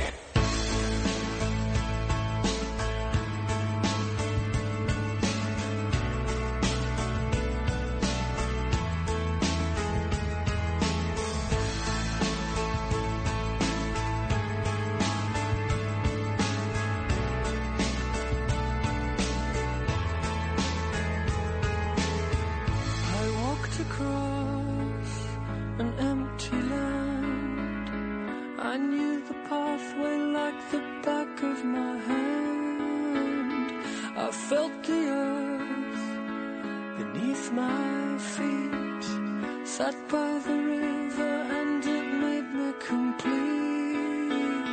Oh, simple thing, where have you gone? I'm getting old and I need something to rely on. So tell me when you're gonna let me in. I'm getting tired and I need somewhere to begin. So it is President's Day, hour number 3. Sid and Friends in the morning. Been a great 2 hours. John Catsimatidis, which Larry, my buddy Andrew Giuliani, sitting in. We'll get to those rules of civility later, but Pete King just sent me this. Pete loves to post. He's like a kid. He's awesome. And all of his posts are great. Facebook, Instagram, he's great. And he posted this. Today is President's Day. The day we acknowledge the men. Oh, women don't like that. Where's Hillary Clinton when you need her? Nikki Haley. The day we acknowledge the men who have held the highest position in the greatest nation in the world. I've been fortunate to meet every president since Richard Nixon. Some of these meetings were brief. Gerald Ford and Jimmy Carter, 39 in terrible shape this morning. Our prayers go out to him. Others much more extensive. Bill Clinton, George W. Bush, and Donald Trump. In each instance, though, no matter their political views, it was an honor to meet the men who held the office of President of the United States. Hail to the chief. One thing about Pete, he's very consistent. He likes Republicans. He likes Democrats. He's a Republican. He's not that stupid word, rhino. God, I can't stand that. He's a Republican. But he is a decent human being. He does respect the office of many politicians. So that's consistent with Peter King. I'm not sure everybody feels the same way, that if they met Joe Biden, for example, it would feel nearly as good as a Trump or a Reagan or one of these guys. In fact, I do think the issue today is that that would not be the case, that guys like you and I, for example, wouldn't say it was an honor to meet Joe Biden. In fact, you may say, to quote the great Joe Beningo, what a disaster. Yeah, I mean, there is something awesome about the presidency, and it's one of those things you feel. I will say, though, on September 11th this year, I was probably about 5 steps away from Joe Biden for a long period of time, and there's something about that aura that does not exist around him. Yeah, you hate him. Yeah, so that's probably it. But, I mean, look, Yeah. I remember being around I do too, Obama, and I couldn't stand Obama's policies. And I it was felt different. like there It was was different. maybe it was Yeah, maybe yeah. it was different, but Because yeah, Obama was the first black president, and he was articulate, very unlike Biden. Biden can't complete a sentence. Right. There was some things. I remember, and I didn't vote for Obama at the time, but when he first won and he walked that long walk to the White House with Michelle and his daughters, even though I voted against him, I was like, wow, this is good. Never felt that way with Biden. Right. Never. From the day he won, I couldn't stand him. Yeah. From the day he ran, I couldn't stand him. Again, voting against Barack Obama, didn't have the same disdain. Now I do. Yeah. I mean, you talked to John earlier about what he did when he left the presidency. He also had no issue giving the Palestinians a boatload of cash. Yep. That's the last thing he actually did, was make sure Hamas was funded to kill the Jews. Yeah. If you want to be honest about Barack Obama. on top of that, the Iran nuclear deal, which Yeah, he did right. toward the end of his presidency as well. Right. So yeah, absolutely. I'm looking right now. DeSantis they have on Fox News in Staten Island. It's live. It's He's live here for his, right now. yes, salute the police. I guess he's doing this in a bunch of Democrat cities across the country, and this will be the beginning of him announcing he is running for president. I do think it's very fascinating, though. Where's the first place he goes? He goes to Donald J. Trump's home city in New York. No, I he think didn't. I think that's No. by design. Donald's from Queens. He Home went city. to Frank Morano's home city. He went to John Tobacco's home city. I can consider Staten Island part of our city. No, it it's technically not. are. It's why I said city, not hometown. Home city right here. Yeah. Come on. We need Staten Island. If we're ever going to change this thing around, we're going to need Staten Island. So as many of you guys want to leave New York City, and I understand you got to hang in there with us. Come on. Yeah. I do love Staten Island. Those are good people there. Jimmy Corvaya lives on Staten Island, and, of course, Vito Pacello, love him dearly, and a host of other folks I really like. So that's where he is right now. The governor of Florida, Ron DeSantis, kicking off his pro-police tour on this President's Day. We did mention earlier that Jimmy Carter is in very serious condition. He was number 39, folks. And he's gone home now to receive hospice. Usually that's about the end. He doesn't want to be in a hospital anymore. He wants to die at home. He's 98 years old. And he served, as you mentioned earlier, like over 40 years ago. And his best contribution was certainly not as president, was afterwards with the Habitat for Humanity, built over 800,000 homes for homeless and downtrodden people. He's a good guy. He's got a good heart. But he was an awful, awful president. And 1980 was one of the worst years in the history of this country. And Ronald Reagan came in at the perfect time. And I'm going to say it again. I said it earlier. Whoever takes over in 2024 in a similar position, because I do feel like the patriotism right now is down. Mm-hmm. Now, the difference is back in 1980, Democrats admitted it, Republicans admitted it. Not going to be the case now. Yeah. You still have people like Kamala Harris and Nancy Pelosi telling us Joe Biden is a great president, not good, great.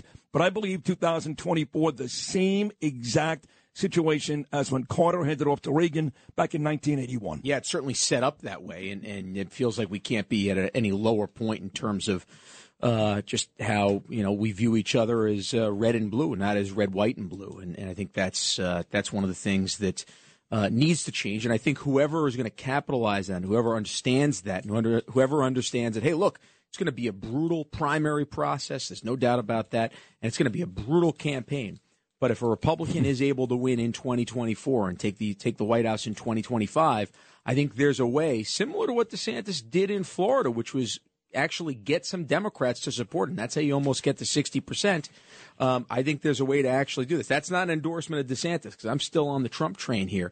But I will say that I think there's a lot to learn from what we've seen in these successful states. And that's really what on a day like today, you think about that, that's exactly what the founding fathers wanted from this American experiment, which was the states really were the incubator for the rest of the country. Yet, when you really look at what's happened over the last couple of elections, it really is no longer a national election.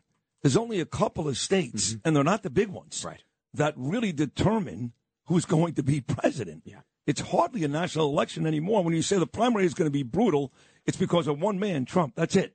Not because of DeSantis, not because of Haley, not because of Tim Scott. It is going to be brutal because that's how Trump bites. For example, here is from his, what is this called again? The Truth, what's it called? His social media. Truth what? Truth Social. Yeah, that's it. Thank you. He goes, I will never call Ron DeSanctimonious Meatball Ron. This is on Saturday. As the fake news is insisting I will. Even though Fox News, killing lightweight Paul Ryan, is revered by him, low-energy Jeb Bush is his hero and always at his side, his beaches and state were closed for long periods of time. His testing for the China virus didn't work out too well, and his loyalty skills, this is stupid, are really weak. It would be totally inappropriate to use the word meatball as a moniker for Ron, and I would say Trump, and I'm with him too. This morning I'm still voting for Donald Trump. Every day I lose more and more patience. That Truth Social piece right there, to say it would be stupid, would really be an understatement. I thought about an analogy. Maybe it's not a perfect analogy, but, DeSantis and not running against Trump because of loyalty, if you will, and that being the argument, that to me is like having a head coach in the Super Bowl, and he's faced up against another head coach who used to be his coordinator and said, well, you can't run, you can't play and win this Super Bowl I'll give you the names. of that. That's why it's a poor argument. It's not just a poor argument. It's childish. It's stupid. It's going to hurt Trump. It would be Bill Belichick. Bill Belichick was Bill Parcells' defensive coordinator. Right. They won 2 Super Bowls together. Yep. Then Bill Belichick went on and won his own elections, if you will. Became a Super Bowl coach time and time again. Bill Parcells isn't angry with Bill Belichick because he moved on and won Super Bowls, and Bill Parcells was still coaching. Yeah. He was still coaching. What Trump is doing is so childish. It really is. Yeah. And he's not helping his party, and I don't believe in the long run he's going to help himself. Can somebody stop him? Please, somebody? Laura, Donald Jr., Kimberly, is there somebody out there who can tell this idiot who was a great president to stop? Look, Trump trusts his instincts, and whether they're right, whether they're wrong, he goes with them. And you can kind of get something into his ear, and every once in a while that will marinate, and he'll listen. But more often than not, he looks and says, "Hey, look, I was able to build this amazing empire. I became the 45th president of the United States. You did? I'll listen to you when you become president of the United States." He does say that. He won't listen to Joe Biden exactly, nor should he. So as I mentioned about 2 hours ago and an hour ago, I was watching Trey Gowdy on Fox News last night, and he said, listen, in my lifetime, Ronald Reagan has been the best president. And he did make the point that he does not think Ronald Reagan would win today because Ronald Reagan was too civil. And it's funny, you pointed out, and you were right, back then he was considered so conservative, but truth be told, he really wasn't. And his point was he was too civil to win today. So that generated a conversation between me, you, and John Catsimatidis earlier, where John said, we're going to put on WABC the, how many are there, 110? 110 rules of civility. Washington's 110 rules of civility. George Washington, who, mind you, the first White House was right where I used to live, down by Fraunces Tavern in the Phi section of Manhattan. The White House went the first 2 or 3 presidents in New York, then Pennsylvania, then eventually Washington, D.C. So Washington's White House was right here in New York. But those civility rules, what are some of those? Well, here's one that I think is very relevant. When in company, put not your hands to any part of the body not usually discovered. What does that mean? I think that means don't touch places where you're not supposed to touch. On other people or yourself? On other people. Well, probably that, too, in company, right? In company. Yeah. Show nothing to your friend that may affright him. It sounds like we're still talking about the same thing like over Shakespeare. there. They speak English. These aren't even words anymore. Every action done in company ought to be with some sign of respect to those that are present. That's so all. The only word that matters is respect. Respect. Right. That's right. That's what. Put not off your clothes in the presence of others, nor go out of your chamber half dressed. So we're still talking about clothing and touching in the first 5 or 6. I'm going to have to dig a little deeper into these. Let your countenance be pleasant, but in serious matters somewhat grave. I think you do that well, Sid. You think so? I think you do that well. I think you have a range where we can go through very lighthearted, and then all of a sudden, you become emotional about something that's very important. So I think you do that well. I don't know about the first 4, but that one you certainly. I don't even know what it means. You certainly do well there. Wow. The gestures of the body must be suited to the discourse you are upon. So I think that means your stature needs to, if there's something positive, you need to be up. And I don't know if you want to hunch over, though, if there's something negative. Sounds so boring. I'm going to have to find a couple of good ones here during so the break. Boring. Instead of just, yeah. Do not laugh too loud or too much at any public spectacle. You and I don't do that well. We laugh at everything. We're loud laughers. Thank God. Yeah. Thank God for that. We if you didn't laugh, you'd be crying. Yeah, we violate the 24th rule of civility. By the way, these rules for are Washington. stupid. I'm sorry, John, but my God. It's barely English. I don't know what the hell. You can't touch yourself, touch anybody else. You can't laugh. You can't go to strip clubs. What good is this thing? I think those are probably good. I think those are probably good rules. Good I mean, for who? they might not. That's boring as hell. God, that's probably true. Yeah. Undertake not to teach your equal in the art himself profess. It savors of arrogance. I feel like that applies to us over here. I think so, too. Yeah. I don't know. Yeah. Maybe I have to 41. We're going to have to dig in too deep. By the way, talking about 41, who were the last 2 presidents on this President's Day to win both the general election and, of course, the Electoral College? Well, Obama did it twice, but Obama and then Bush. Who were the last 43 in 2004? 41 and 43 did it. Last Republican, 41 and 43. Both of them did it. Yeah. Both Bushes won the popular vote and the Electoral College vote. Yeah. 41 and 43. The New York Post on the cover has a very important local story here that we have to get to. And it reads, the speech Albany refused to hear. Yeah. You can't handle the truth. So it turns out the Albany DA, a guy named David Suarez, who's black and a Democrat, steps up and writes this whole report on how while bail reform is lovely in theory, clearly, based upon where we are now in New York, in practice, it just doesn't work. And in fact, is dangerous.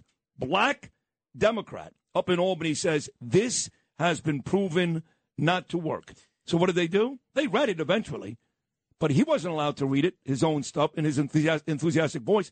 And they basically buried this thing, black Democrat telling these folks bail reform just doesn't work. Yeah, it's pretty amazing that they would not allow him to go in there and speak and give him that platform and make somebody else read it. I mean, the guy he's nailed it on this stuff. And you just look, he talks about how there's no coincidence if you look at violent crime going up through the roof, that this aligns perfectly with when the bail reform legislation actually became law, starting on January 1st of 2020, and he is arguing for a pushback. Now, we haven't mentioned Eric Adams today. I think this would be a great ally for Eric Adams. I think if I'm Eric Adams, this is somebody that I would reach out to and figure out how to actually push this forward. How can we take the pressure points in actually getting the changes we need to get done in Albany? Because this guy obviously is really frustrated with what happened with bail reform. We know Adams is frustrated about it, but we haven't seen progress on it. This seems like somebody who could be a good ally for him. That is a very good point. I think Eric is going to join us on Wednesday. That's a great point, Andrew. You're right. This guy now is on record. He's out there. I mean, I've called out the Hasty and Stuart Cousins and all that. But clearly he's angry, he's frustrated, and he's admitting it just doesn't work. Not a bad idea, Andrew Giuliani. 1-800-848-WABC, 1-800-848-9222. Noam's Nuggets become a hugely popular part of the program. That's coming up next with Noam Laden. Talk to the big-time attorney Alan Dershowitz coming up at 8:40. Dr. Mark Siegel comes your way at 9:05 and 9:40. Sid's Take, brought to you by the great Pete Morgan and Peerless Boilers. They do build America's best boilers. More of Keen on the way out, the Monday edition of Sid and Friends in the morning. You're gonna let me in. I'm getting tired and I need somewhere to begin. I came across a fallen tree. This is the 77 WABC Lou Dobbs Financial Report.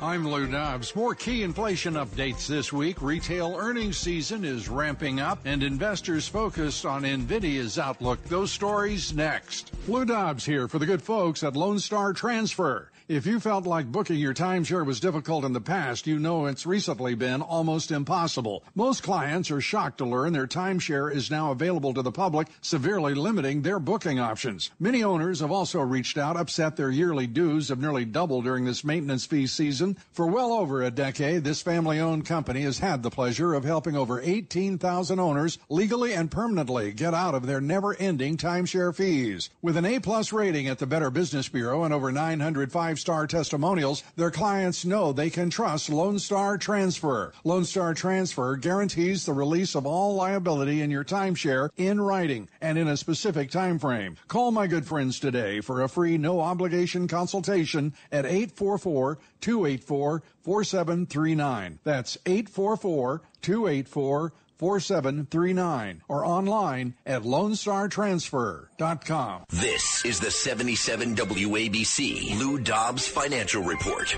Hot January inflation data has Wall Street forecasting more rate hikes. The Dow Jones Industrials capping a losing week Friday. Investors looking for more insight into the Fed's rate plans this week. The January PCE Price Inflation Index update comes Friday. Investors are bracing for a sharp increase in the index. Retail earnings season kicks off this week. Walmart reports tomorrow. The stock up more than 1% so far this year. And Wednesday, NVIDIA's fourth quarter update. Revenue forecast to be down nearly 20% from the previous quarter. Wall Street targeting a nearly 40% decline in profits year over year. NVIDIA showing signs of rebounding. Please join me several times each weekday right here on 77 WABC. This is the Lou Dobbs Financial Report. Keep listening for more to 77 WABC for the Lou Dobbs Financial Report.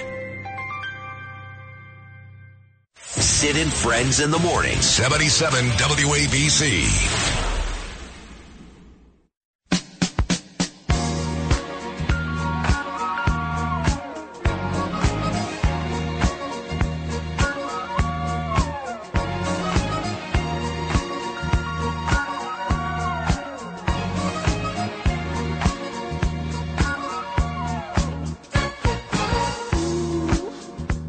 I'm wishing, boy,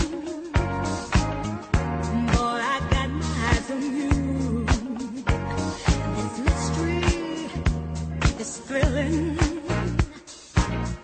I'm not sure just what to do. Ooh, this oasis is no mirage to me. Touching gently, feel the love.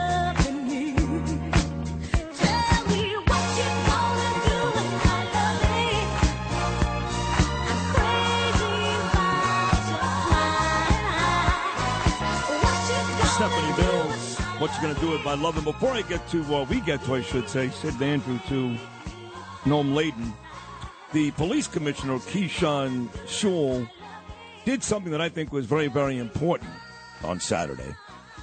A lot of schools, a lot of violence in our schools, kids being shot and killed outside their schools. There's a whole bunch of stories in today's New York Post. You can read about it, and it's happening way too often. And the kids know about it. So little kids now are used to violence. I can't believe I'm saying that, but that happens to be true.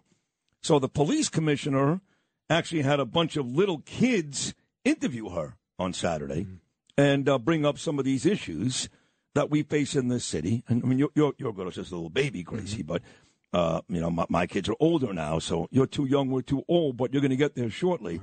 And it's become scary. So let's go to a Fox 5 New York report. This is cut number 20.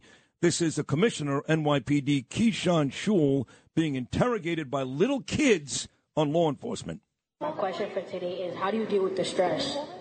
I like to cook when I have time off, but I don't have time off. Tykes ages 3 to 10 interrogated NYPD Commissioner Keyshawn Shule Saturday. How did you get all of this responsibility? The goal of this Harlem Children's Day event, to turn the Inquisition into inspiration. I would say, how do you protect the community so, there's no violence? That's a good question. Saddled with peer pressure, gangs, and social media, children in the city are falling victim to criminal activity, with news of a shooting or stabbing near a school campus common.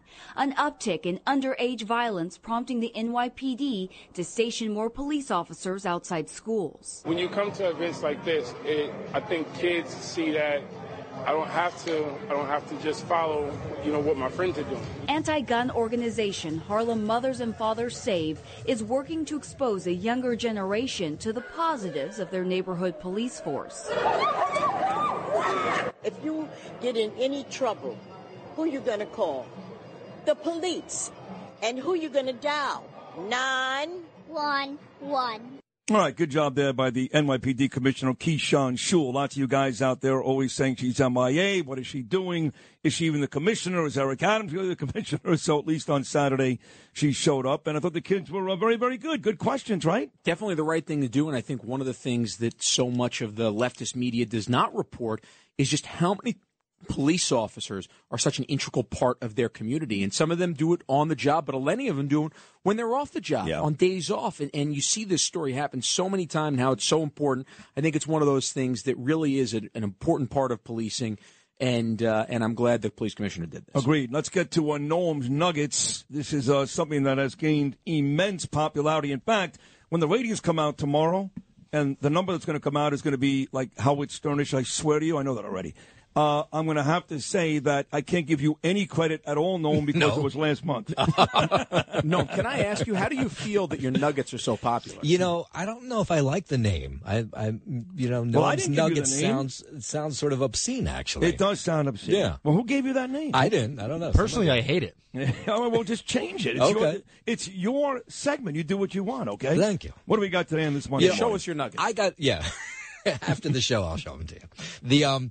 So I had this experience, and I bet you've had this, Andy and Sydney, before, where you're invited to someone's house, and you open up the front door, and they go, "Take your shoes off. This is a shoes-free home." We do that at my house. Oh, you do that? Yeah. Okay.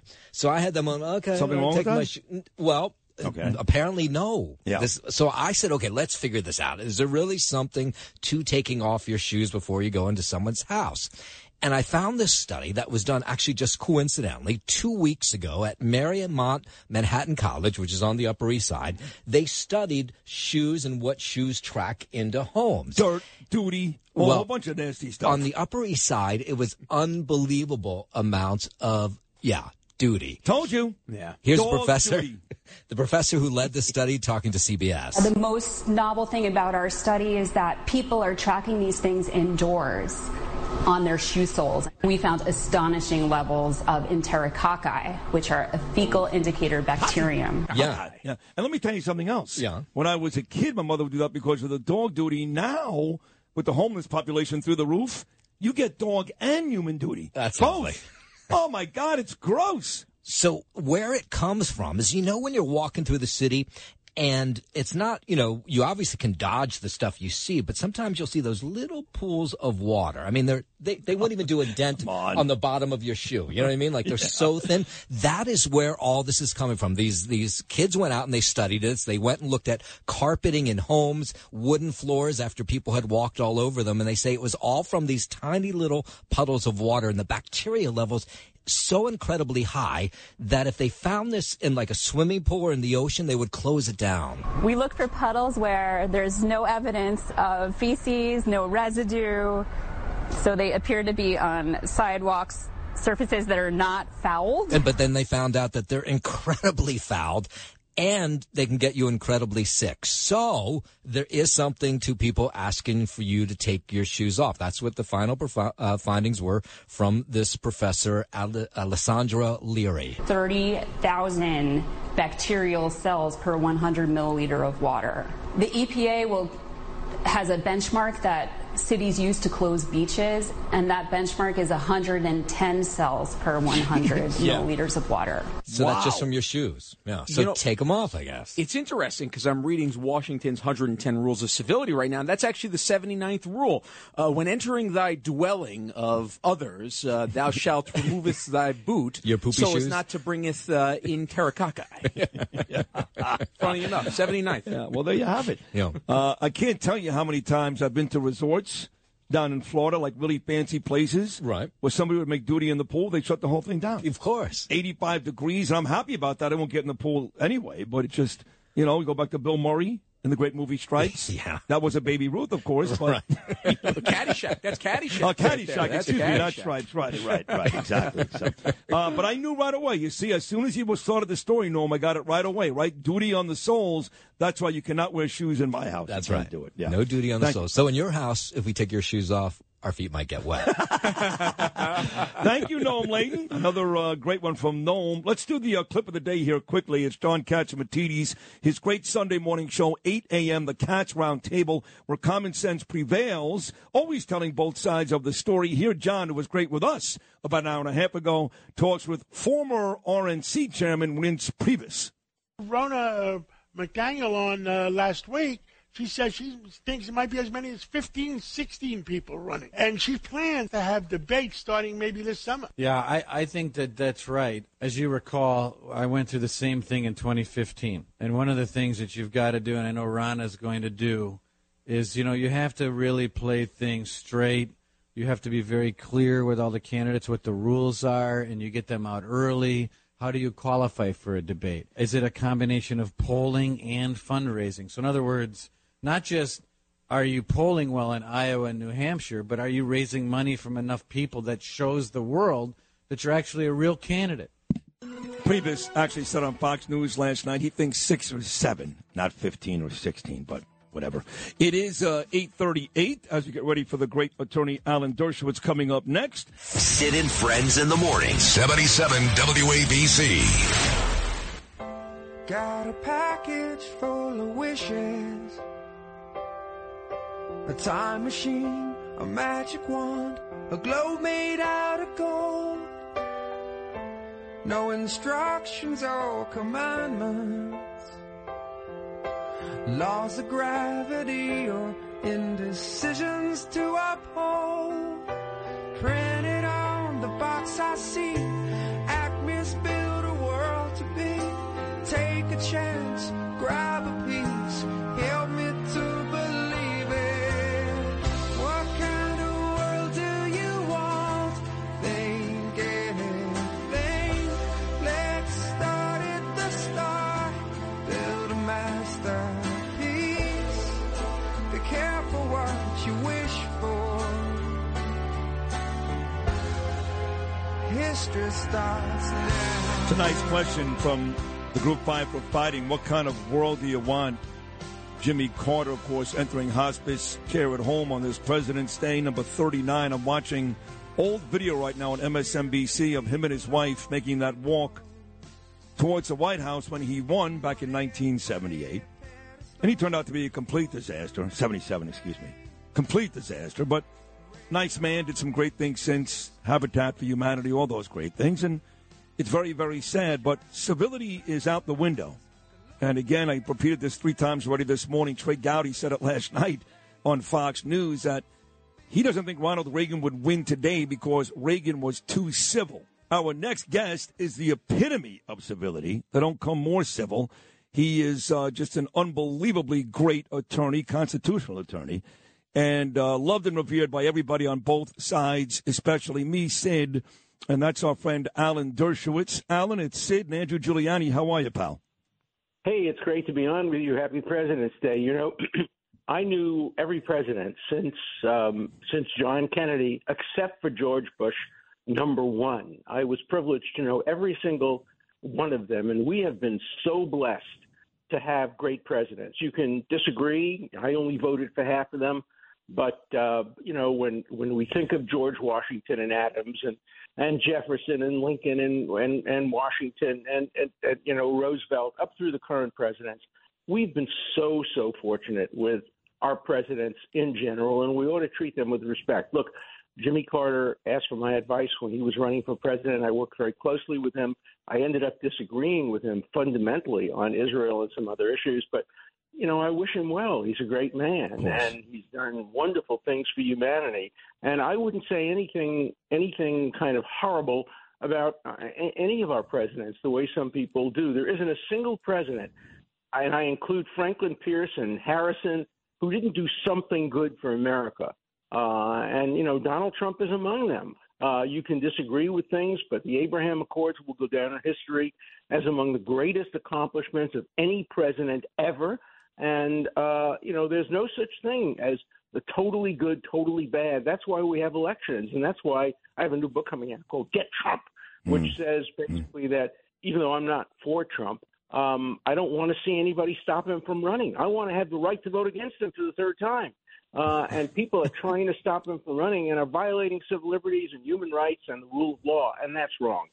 You see, Alan, I come from the sports talk days. I started that before I did this. And I have to tell you that I was critical of Pat Riley, despite his amazing record after a loss. I was critical of Bill Walsh and Bill Parcells. So I disagree. I think when you become president, you put yourself up for that. And while some have done some good things, some have done a lot more bad than good, which included Jimmy Carter. And the guy right now, I'm sorry, I can criticize Joe Biden all day and not feel badly about it.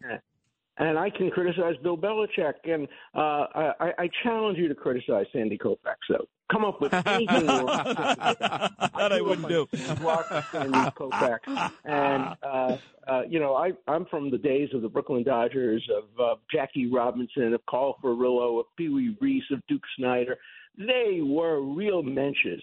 Do you know they used to go to except for Robinson, he needed security. The rest of them used to go to the ballpark by train. Yeah. I know. Yeah. I went to high school 4 blocks away from Ebbets Field, and I would meet my group, and I would meet Carl Furillo. We knew what train he was on, and we would jog with Carl Furillo from the train station. I think it was on Nostrand Avenue to Ebbets Field, and these guys would sign autographs. They'd ask you about how their parents are doing. They were great guys. It was a different era. I mean, to move from baseball to football, about the same time, you'll appreciate this, of course, Andy Robustelli, the Hall of Fame defensive lineman for the Giants. They didn't make the money they made today like these Brooklyn Dodger players. Andy would play football and then run his own family's hardware store on Flatbush Avenue and talk to folks like you and I are talking right now. It's a different era. Yeah, or Ali Sherman, guys like that. I mean, these, you know, if I hadn't been a law professor, I would have been a sports announcer. Yeah. I love sports. And I would have called that play in Philadelphia where the guy tugged on his jersey if I had been an umpire. I think a little bit differently, but, I love sports. And, you know, unfortunately, politics has become a blood sport. It has. And I wish we would have more respect for our presidents on President's Day. Sure, criticism. In fact, criticism is the mark of respect. If you don't criticize somebody, then you don't take him seriously. There isn't a single president. You know, Lincoln suspended the writ of habeas corpus. Roosevelt detained 110,000 Americans in detention centers because they were Japanese. Jefferson bought Louisiana. Thank God for that, but he did it illegally. He abused his power in doing it. It wasn't his job to do that. It was Congress's job to do it. So, we've had mixed presidencies, but on balance, they've been absolutely great. Is there one that stands out for you? Again, you fall short of criticizing these guys too harshly, but is there one Alan Dershowitz that during your lifetime you can say, wow, this guy really got it? Well, there are so many. Lincoln, of course, it's all situational. Bill Clinton once said to me, the only thing he regrets about his presidency is that there were no major crises that tested his ability. Of course, Lincoln had the Civil War, Roosevelt the Second World War. Teddy Roosevelt is underestimated in America. That guy built the West. Every single national park that we have, all this great, Yellowstone and all that, it's all Roosevelt's foresight. He was the first environmental president. There are so many great ones, but I think probably Lincoln, because of the way he was tested and the way he ended his life, has to go down as probably the greatest president in history. But without Washington, we wouldn't have had a country. He was offered to become king, and he was offered to run forever. And of course, he said no. He wanted it to be a republic, and he really formulated the country in a way. And even Hamilton, who was never president, he created the economy in the United States. He created federalism. These are incredible men. Hamilton, the smartest, dumbest man who ever lived. Hamilton was the smartest of the founding fathers, and the idiot gets into a duel with somebody who has better aim than he has just a couple of years after his son is killed in a duel. What a jerk. Yep. Yeah. Really is truly the greatest experiment still, even with our challenges. But you mentioned before blood sport, politics becoming blood sport. I love your perspective, and one of the things that I've seen which has changed so much, even in my lifetime, is how much the Justice Department has become political over the course of the last 10, 12, 15 years. What's your perspective on that, especially considering your incredible background in the legal profession?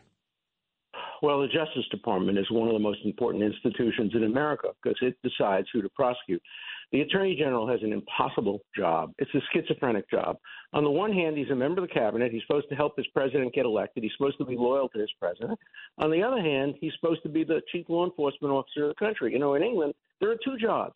One, the director of public prosecution. He's the one who decides who gets prosecuted. And the other, the minister of justice, who's loyal to the president. Israel, the same thing. Minister of justice, loyal to the prime minister, and then an attorney general who's a non-political appointee. The United States should divide that job into two so that there's a civil servant who's head of the prosecution group of the Justice Department. And you can't politicize something if you're a civil servant. Whereas if you are working for the president, if you're in the cabinet, of course you want him to be reelected. And of course you want to make sure that the people who are opposed to him don't get treated as fairly as the people who are in favor of him. So it's an impossible, terrible job, and it ought to be divided into two. But you're absolutely right. It's become politicized. Alan Dershowitz here on Sid and Friends in the Morning. Alan, you mentioned President Trump earlier on this President's Day. He announced a couple of months ago he's running again. Nikki Haley has joined. It looks like Ron DeSantis on Staten Island today will be coming relatively soon. Tim Scott, a host of others. But there are still some people out there a little worried that some of these legal issues in front of Trump, whether it's Georgia, January 6th, Mar-a-Lago, may derail that train at some point. Where are we, Alan, in Trump's legal battles?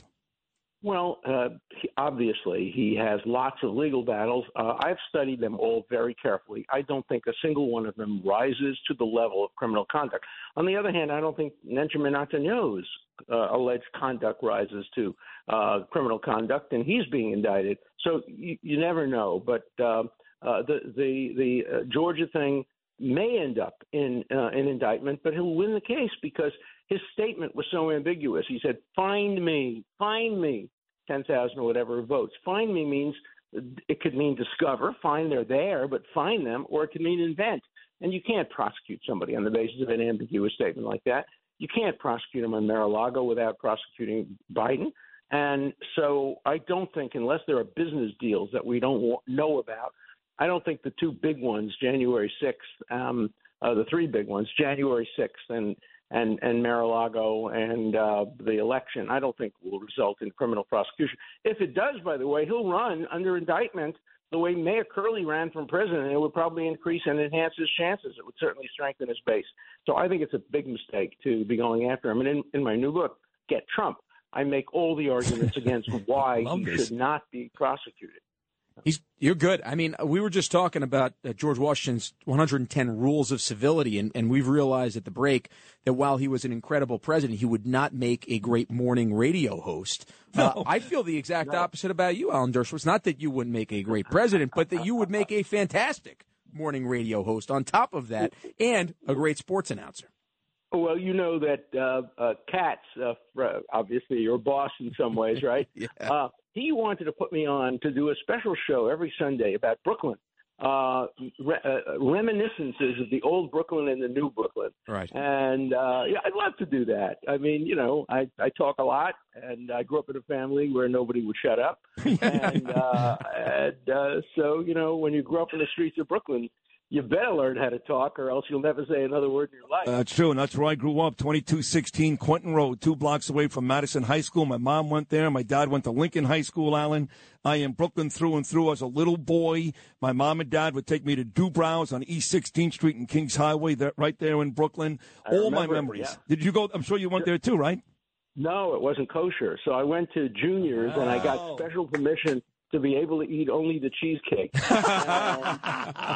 Well, what would be, if you were going to do that, Joe, because this fascinates me, as I always say, the greatest people ever, no disrespect to the Bronx, my former partner, Bernie in Manhattan, but the greatest people God ever created came from Brooklyn.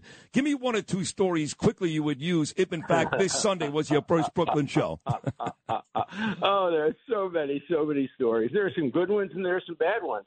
Let me start with the bad one. My mentor at Brooklyn College was John Hope Franklin, the first African-American chairman of a history department, and I studied with him enormously. And, you know, he taught at Brooklyn College. He couldn't rent an apartment near Brooklyn College. Wow. Even back in 1957, he had to move away. Jackie Robinson had to move into the home of the Simons from Simon & Schuster because he couldn't rent a house in Brooklyn. So, you know, with all the goods of Brooklyn, there was a little bit of racism there, too. But, you know, there are so many good things. Yeah. There are so many good things. Yeah. And I would want to emphasize the good things. Of course. And today, of course, I couldn't afford to live in Brooklyn. When I moved back to New York, I said, I'm going to go back to Brooklyn. I couldn't afford it. I had to move to Sutton Place. Well, I mean, it depends. If you move to Dumbo or downtown, you're right. But there's still parts of like Marine Park and Bay Ridge, I guess, and Bensonhurst that are still affordable. Borough Park. I could go to Borough Park, but the casino would never leave me alone. Come on. It's true. When does this book, Get Trump, come out for all of us to read? In about 2 weeks. Oh, wow. You can already order it on Amazon, and, you know, you'll get it the day it comes out. And I think people will enjoy it, whether you're a liberal or conservative, whether you vote for Trump or not. Nobody should see anybody picked on by the legal system and have the legal system directed to trying to prevent him from running, which is what's going on. New York Times did a big op-ed the other day, one of my former students, saying, be prepared for an indictment. But these guys have gotten it wrong all the time because they confuse their predictions with what they want to happen. The reason I usually get it right is I never let my personal views interfere with what I think is going to happen legally. I'm a legal analyst, and I always call it the way I see it. By the way, according to my dear friend Joseph Abud, who I helped honor Friday night at the National Arts, I guess, Museum or Center in Lower Manhattan, Gramercy Park, he says, ask Alan, who he played against in college basketball. He claims you played college basketball against the great designer Ralph Lauren. Is that true? High school. Madison Square Garden, April 1964. Wow. He was not a great ball player, but he really dressed well. And his name was Ralphie Lipschitz, and I still have the program. Dershowitz number 99.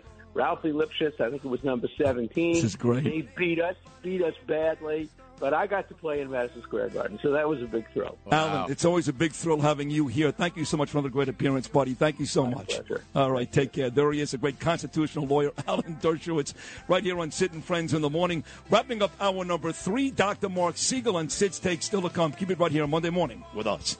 Feel the oceans without the song. Let every man. You're my best friend. This is Sid and Friends in the Morning. from my friends. 77 WABC. 17 years by her side, broke the same bread, wore the same clothes, and you said we're sisters with nothing between. If one of us falls, the other will soon be following.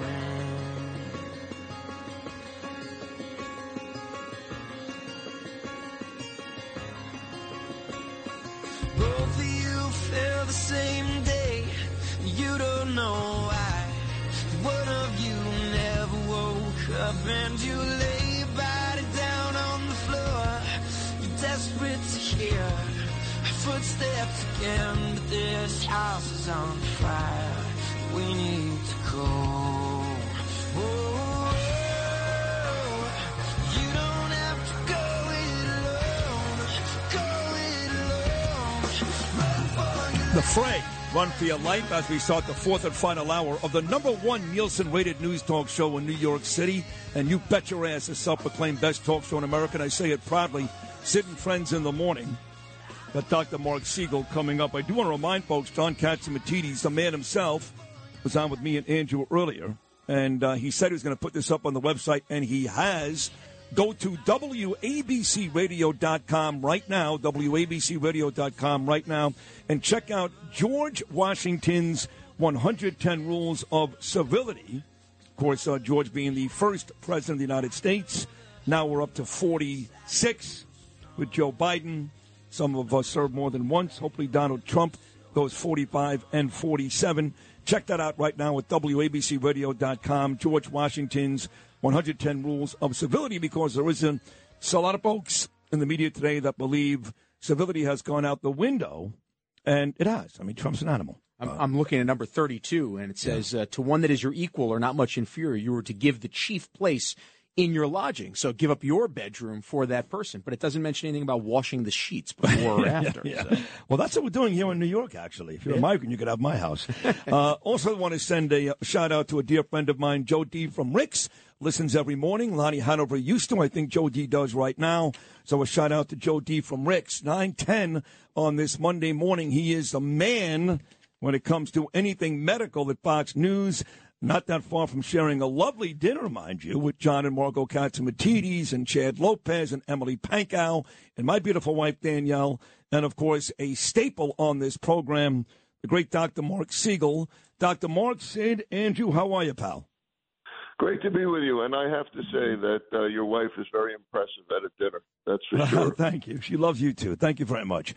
She's not feeling all that well these days, and my son wasn't feeling great this weekend either. And we don't know if it's COVID just yet, but it does seem like, even though, again, I'm the guy that's been wailing against COVID, the way we've reacted over the years, the way the media treats it, how people are scared to death. I mean, I'm still seeing tons and tons of people wearing masks indoors, outdoors. They're morons. But people are still getting sick with COVID, not nearly as serious, but it's still out there, yes?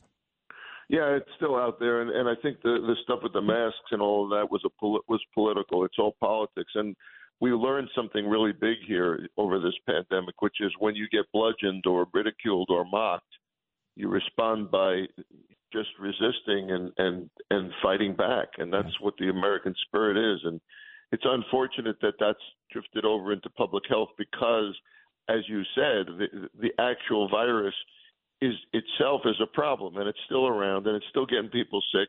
But look at the damage that was done, Sid, from the way that the government reacted to it across the board.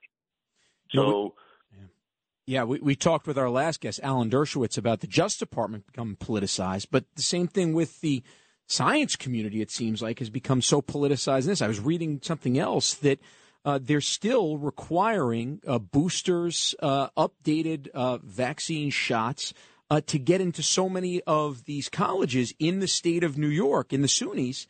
And to me, every time that we've seen this, you look at the least vulnerable part of the population, it's the 18 to 21-year-olds. And it seems like while the teachers are not being mandated to actually get this, the students are. Yeah, that's been the real big problem, and that's the teachers union got involved with that and had influence on the CDC. And I think the biggest issue there is that even though the vaccine is effective to some extent, it doesn't prevent spread. And there's no way without a Ouija board to actually figure out how many shots you're supposed to get to be at a place where a college would be okay with you. And not only that, a college is a place where these things can be tracked. So you actually can do rapid tests and keep track of it. I mean, it's a place where there's no reason to be superimposing these mandates other than this rigidity that we're talking about. So, by the way, Sid, I'm really hoping nobody's got this in the family. What, COVID? Yeah, who wants it? Nobody wants it. I mean, sure. No, we've all gotten it already, so. Yeah, I mean that's the other point. Most cases are mild. By the way, it's speaking of which, going to stay in other people's bedrooms. How many people have illicitly slept in the Lincoln bedroom at the White House? That's what I want. I don't know. Kennedy had that thing working like 24 hours, 7 days a week. I can tell you that. God rest his soul. Like a motel. I know. Good old Kennedy. You know, I got these two buddies I'm very close with, Dr. Mark Siegel, Stefano. They call him Stephen, and Dr. George Pavlu. And every year they come in on March the 1st because March the 1st starts Prostate Awareness Month. And they're a huge gastro place in New Jersey. I believe the biggest gastro place in the Northeast. I remember last year, Bernard, God rest his soul, was still alive. And they were asking him some serious questions about, you know, what he did, what he found out a couple of years ago when he had a high PSI, what he's done since, all these things. And, of course, now we've lost, tragically, Bernard, just a couple of months ago. But these two guys are scheduled to come back again next Tuesday, February the 28th. And with March 1st being Prostate Awareness Month, tell the folks out there how important that month is and what men should be doing to make sure that, God forbid, it doesn't end up like my friend Bernard. And by the way, you already said the most important thing, which is you should have your PSA checked over the age of 45 and get seen by your doctor. You know, that's another example of the government screwing up because the U.S. Preventive Services Task Force doesn't recommend that. I scratched my head and said, here's a guideline. Don't get this test that I could, you know, because people then automatically go to biopsies. But I'm a doctor with a brain. So I say, well, I'm going to use the test to figure out, you know, what exactly to do next. And as you know, Andrew's father famously had this and beat it. And God rest his soul to Bernard, a wonderful, wonderful human being. But you actually can beat this with early intervention. Well, what's the rationale behind not recommending that? Just playing the devil's advocate. What's the rationale there? It's what's wrong with guidelines and with government in general involvement in healthcare. The rationale is they looked at the statistics of doctors who had that number and biopsied and didn't change the outcome. But they didn't look at whether those doctors had a brain or not. Yeah. So for me, it's a tool to use to decide what to do. Sometimes I follow the trend. Sometimes I say, go see a urologist. Sometimes I say it's falsely elevated from something else. But I got a brain, and that's what it's there for. I need the number. I was thinking about you on Super Bowl Sunday, Dr. Mark Siegel. I was watching the pregame coverage of the game, you know. And Kurt Menefee, he's a studio host for Fox. You know, James Brown does CBS, Kurt does Fox. And they're talking about this kid, Hamlin, from the Bills, who is a lovely kid, and very, very bright. And somewhere down the road should really do something big with the NFL outside of playing. But not once, but twice he referred to Hamlin's incident as tragic. And I would say, being that Hamlin was at the Super Bowl, is completely okay, and in fact is talking about returning to the football field, that short of death, there was nothing tragic about what happened to Hamlin, but yet they continue to use that narrative. Did you hear that?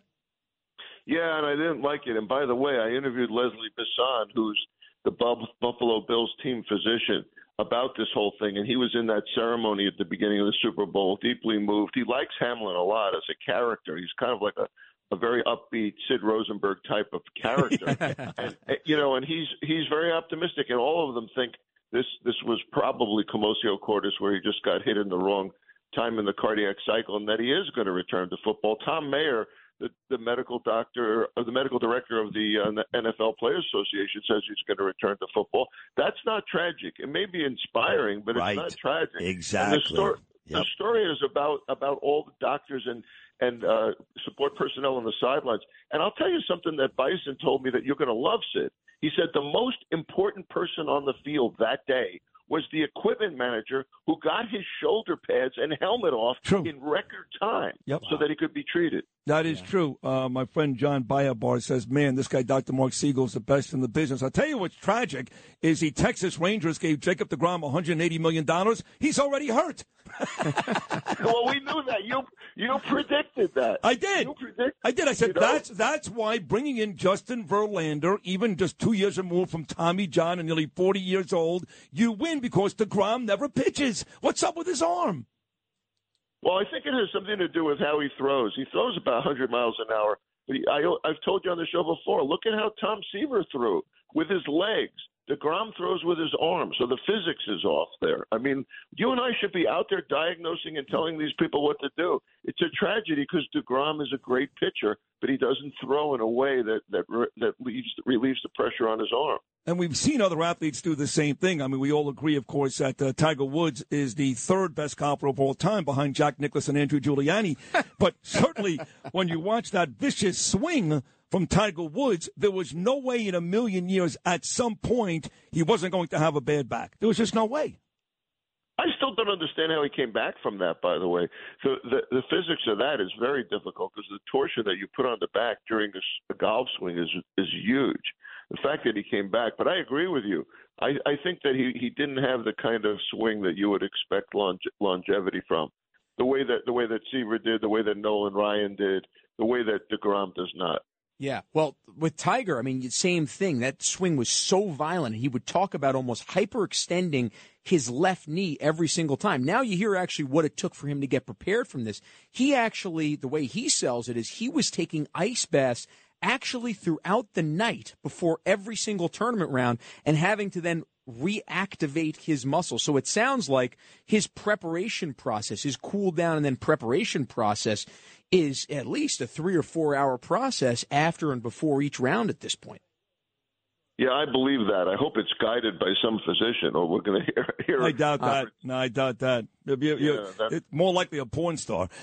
Listen, on the way out, yeah, with Tiger, yeah. Maybe a waitress. Rachel, you could tell. Today is, of course, President's Day. Happy President's Day. And we did learn, of course, that, thank you, Noam, you like that? That 39 Jimmy Carter is in very, very serious condition. He's decided to take the hospice care at home. And for a lot of us that have lost people, like my own dad, usually when that happens, it's over relatively quickly. That seems to be the diagnosis for Jimmy Carter. How sad is that? I have a piece in USA Today on that today. You know, there's some things I want to talk about with Jimmy Carter. The hospice thing is probably due to the frequent falls he's had and the bleeds to the brain, and it may be appropriate if quality of care is diminished. The purpose of hospice isn't to hasten death. It's to actually provide service. But what I remember him for was beating melanoma at a time when we didn't think anybody could. And he used a new drug, Keytruda, immunotherapy, and actually beat melanoma with radiation. Also, he beat guinea worms in the world, Sid. I mean, guinea worms, we're getting a lot of people sick around the world. Now there's only 13 cases. And then there's Habitat for Humanity, his building things, you know, and building and repairing homes around the country. So he's done a lot in the post-presidency. I mean, you know, as a president, he was pretty weak on the economy, terrible on Iran, but post-presidency, he's made a lot of things happen. You know, we're short on time with Dr. Mark Siegel here, but one of the things you highlighted last week is something that I know is close to Sid's heart, something I think about all the time with a young daughter who's, at some point going to have to be exposed to the phone and all of that. But you talked about really the trouble, when this is a CDC report, with shocking teen girls and teens at more and more suicide attempts. And it really is something that I could tell you as a young parent, I think about and talk about with my wife all the time. We talk with other parents about how you're going to actually introduce this to your kids because it is so addictive. But I thought for any young parent, it was a fascinating read and certainly something that we think about on a daily basis. I did a lot of thinking about this because I spoke to two top-level people at CDC, one who was in charge of this study, and the study was shocking. 56% of teen girls are sad, deeply sad. 1/3 consider suicide, bullying up the wazoo. There was that case in New Jersey, Andrew, it's terrible. A young girl, and they showed it all over YouTube. But I'll tell you what my take-home is.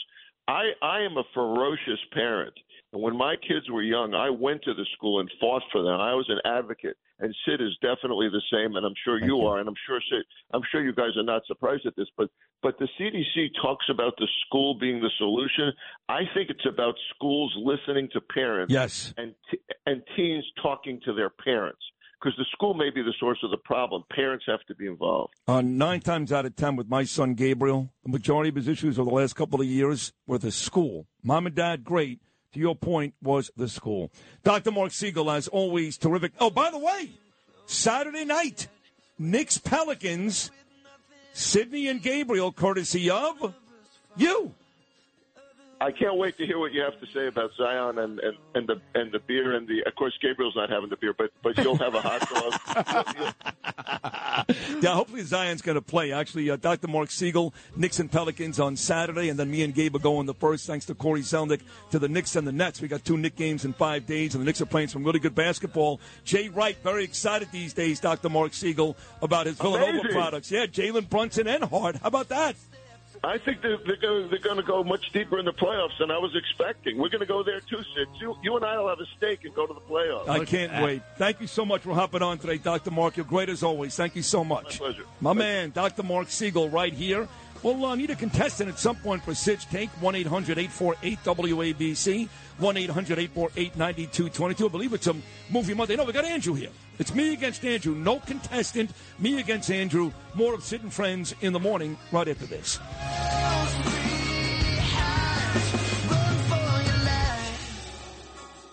Oi! This is Sid and Friends in the morning. 77 WABC. The windows go against my cheek. I've got this fear inside of me.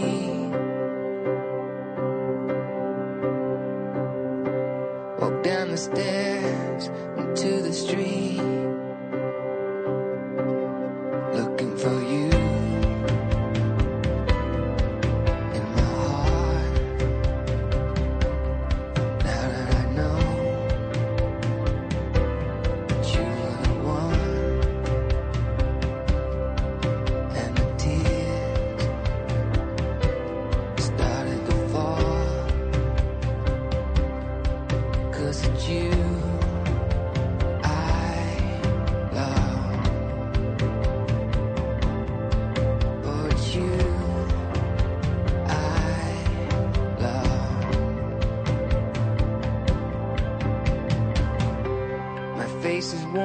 Richard Belzer died yesterday. This is St. Louis, Leonard's, I should say. It's you. So Rich, of course, was a great stand-up comic. I'm old enough to remember that. This generation knows him as Munch on Law & Order.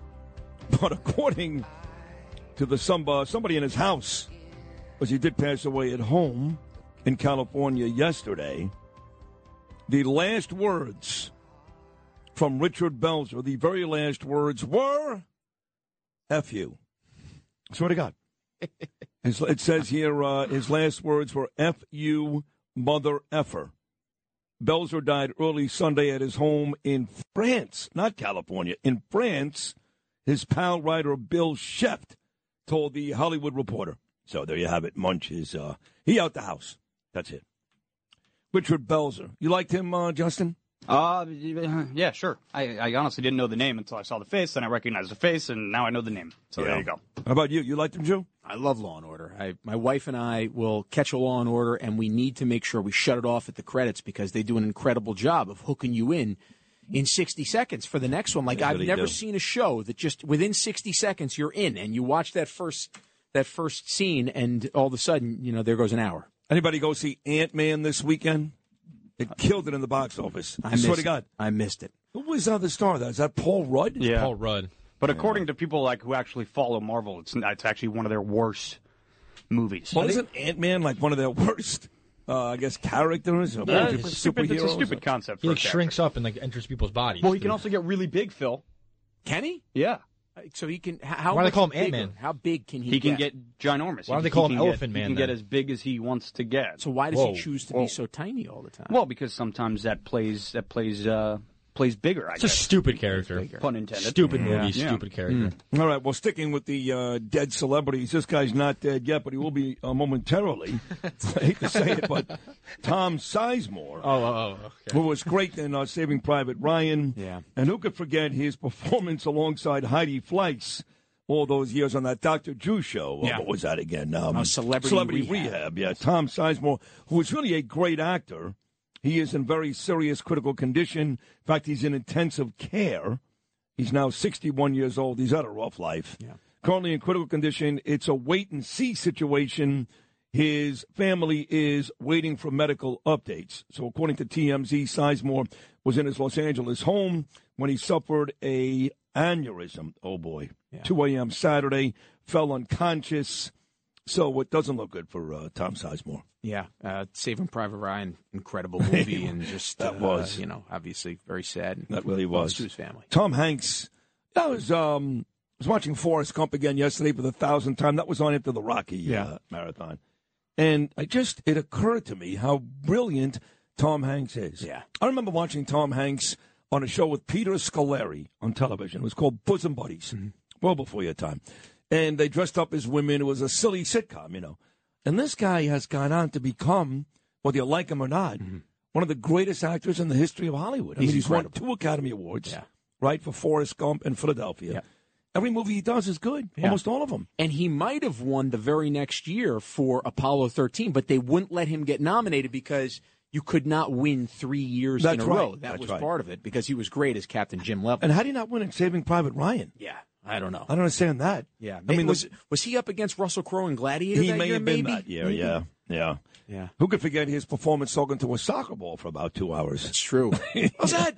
Wilson. Even that was a volleyball. Castaway. It was a volleyball. I mean, he made some crappy movies. Turner and Hooch, not exactly great. I still like that movie. Did you like it? I still liked it. It's cute. I don't know. Joe versus the Volcano, not exactly that wasn't great. I mean, he had a couple of ones that you might want to forget, but he made some real legendary films. Yeah, I was up at Rye Playland earlier this summer, and I just kept thinking about Big. And I love that movie. It's a great movie. Well, actually, Penny Marshall, the great Laverne, wrote, directed, and produced that. Yeah. And he's a 14-year-old boy in a big man's body. Yep. Elizabeth Perkins, who was great in the movie About Last Night with Demi Moore and Belushi and Rob Lowe, she was in that. She plays his quote-unquote girlfriend.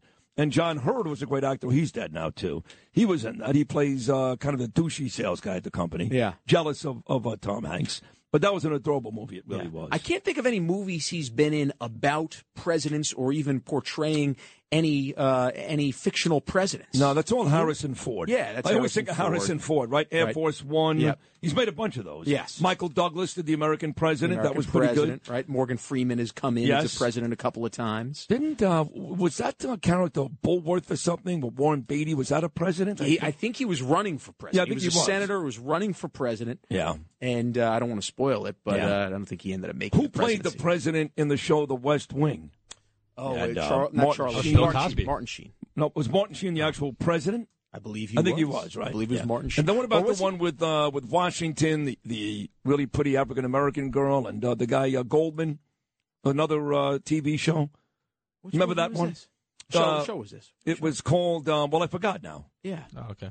No, it was like a huge success. Huge success. Oh, the one. What's the guy? The pedophile guy now? Or what's his name? He's a pedophile? Who's a pedophile? What's that one? George Washington wasn't a pedophile. Oh, no, not George Washington. What's that one president show? The one I don't political. know. I have no idea what you're talking Everyone about. knows what it's talking about. Kevin Spacey. Oh, no. House of Cards. Yeah, that's what you're. House of Cards. Yeah, that's not the same show I'm never mind talking about. But yes, that was a great show too. Jamie Foxx was a president in a movie. He was? Yeah, with Channing Tatum. Oh, yeah, it was like one of those, right. White House Down, I think. I enjoyed that movie actually. It's pretty cool. I enjoyed that movie. I saw what's his name actually was in a White House movie when it came under fire. The big handsome muscular guy. Arnold Schwarzenegger. That's not him. No, The Rock. Thank you. Yeah, not him either. Oh. No, you know I saw The Rock on Saturday for some reason. What are we doing? I was watching. I can't believe I'm saying this, but I was watching. Yes, thank you, Frankie Kravitz, the great jeweler out of Staten Island. Scandal, huge show. Oh, okay. Huge. Yes. Very big show. Yes. So I was watching Kevin Kline, very good, Harry Mays. I was watching, for some reason, XFL coverage. Right. Does The Rock own a couple of teams or something? Yeah, he owns the XFL. He's a part owner in the league. XFL? He is. I think he's the majority owner. In this? Well, he bought it from Vince McMahon, right? It was like I think he bought it for like $30 million, or he's like the majority owner. He's basically the face of the XFL now. That's why. Yes, he is. He was there the whole time. Yeah, and they did these stories on these players who basically are not good enough to play in the NFL, so they took this job, and it's a beautiful story. Yeah. Traffic is coming up next, but right now it's time for the 77 WABC clip of the day. Plus, we're going to play Sid's Take.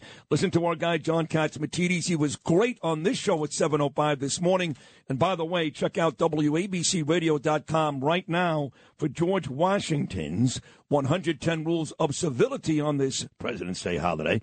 John Catsimatidis, where common sense prevails, every Sunday morning starting at 8, always telling both sides of the story. Here John talks with our guy, Tom Cotton.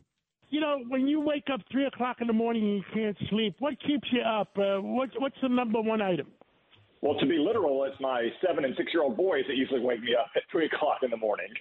But whenever I can't go back to sleep after they woke me up, what's always on my mind, John, is the threat from the Chinese communists. I think it's the greatest threat we face in the world today, maybe the worst threat we've ever faced, more so even than Soviet Russia, because China's economy is so much bigger than Russia's ever was, and their economy is so much more entangled to our economy. You talk, we listen. 77 WABC. Oi! Now, it's time for Sid's Take. Sid's Take! Sid's Take, yeah! Good luck. It's Sid's Take, sponsored by Fearless Boilers and Pavilion Tankless Water Heaters on 77 WABC. Alrighty. Justin Alliker hosting the game from the board, if you will. Yeah, I was going to say, what is like an HR policy or something like that? You guys aren't in the room over here. Do I stink or what's going on? You don't stink. I need to be sitting here. I'm normally just sat there. I'm normally pretty secure in myself, but I mean, now you're all alone and you're staring through the window. Yeah, now sad. I feel bad questions. for you. Questions are rolling through my head right now. I don't even know. Let's hope I have some answers. Yeah, well, we better hope so. Before we get into it here, the game, of course, sponsored by Pete Morgan and Peerless Boilers. You got to go to peerlessboilers.com, paviliontankless.com to find a dealer near you because they're America's best built boilers. We have a Movie Monday trivia today, and I know you had mentioned that you were seeking some President's Day questions, but Phil had already written the game. Well, so I didn't even know it was President's Day. And you didn't even know. And someone should have mentioned it at some point during the show. We should have. You can't trust Phil to 6:02. I think we had it out there by that. And the rules of civility. You know I don't listen to this show. Alan Dershowitz, and I think even Dr. Mark Siegel talked about the health of presidents. But it's good you're tuning in. So at least we know Phil was listening. Yeah. And but we'll get into it. We've got a fun game lined up for you today. You ready to go? As ready as I'll ever be. That's true. That's true. Number one, what is Bill Murray's job in the movie Groundhog Day? He is a weatherman. There we go. Off to a hot start. That's good. That's good. Weatherman Phil. Yeah, there you go. That's a great movie. It is. I'm more of a Staten Island Chuck guy, but Punxsutawney Phil. Yeah, I get it. Staten Island Chuck.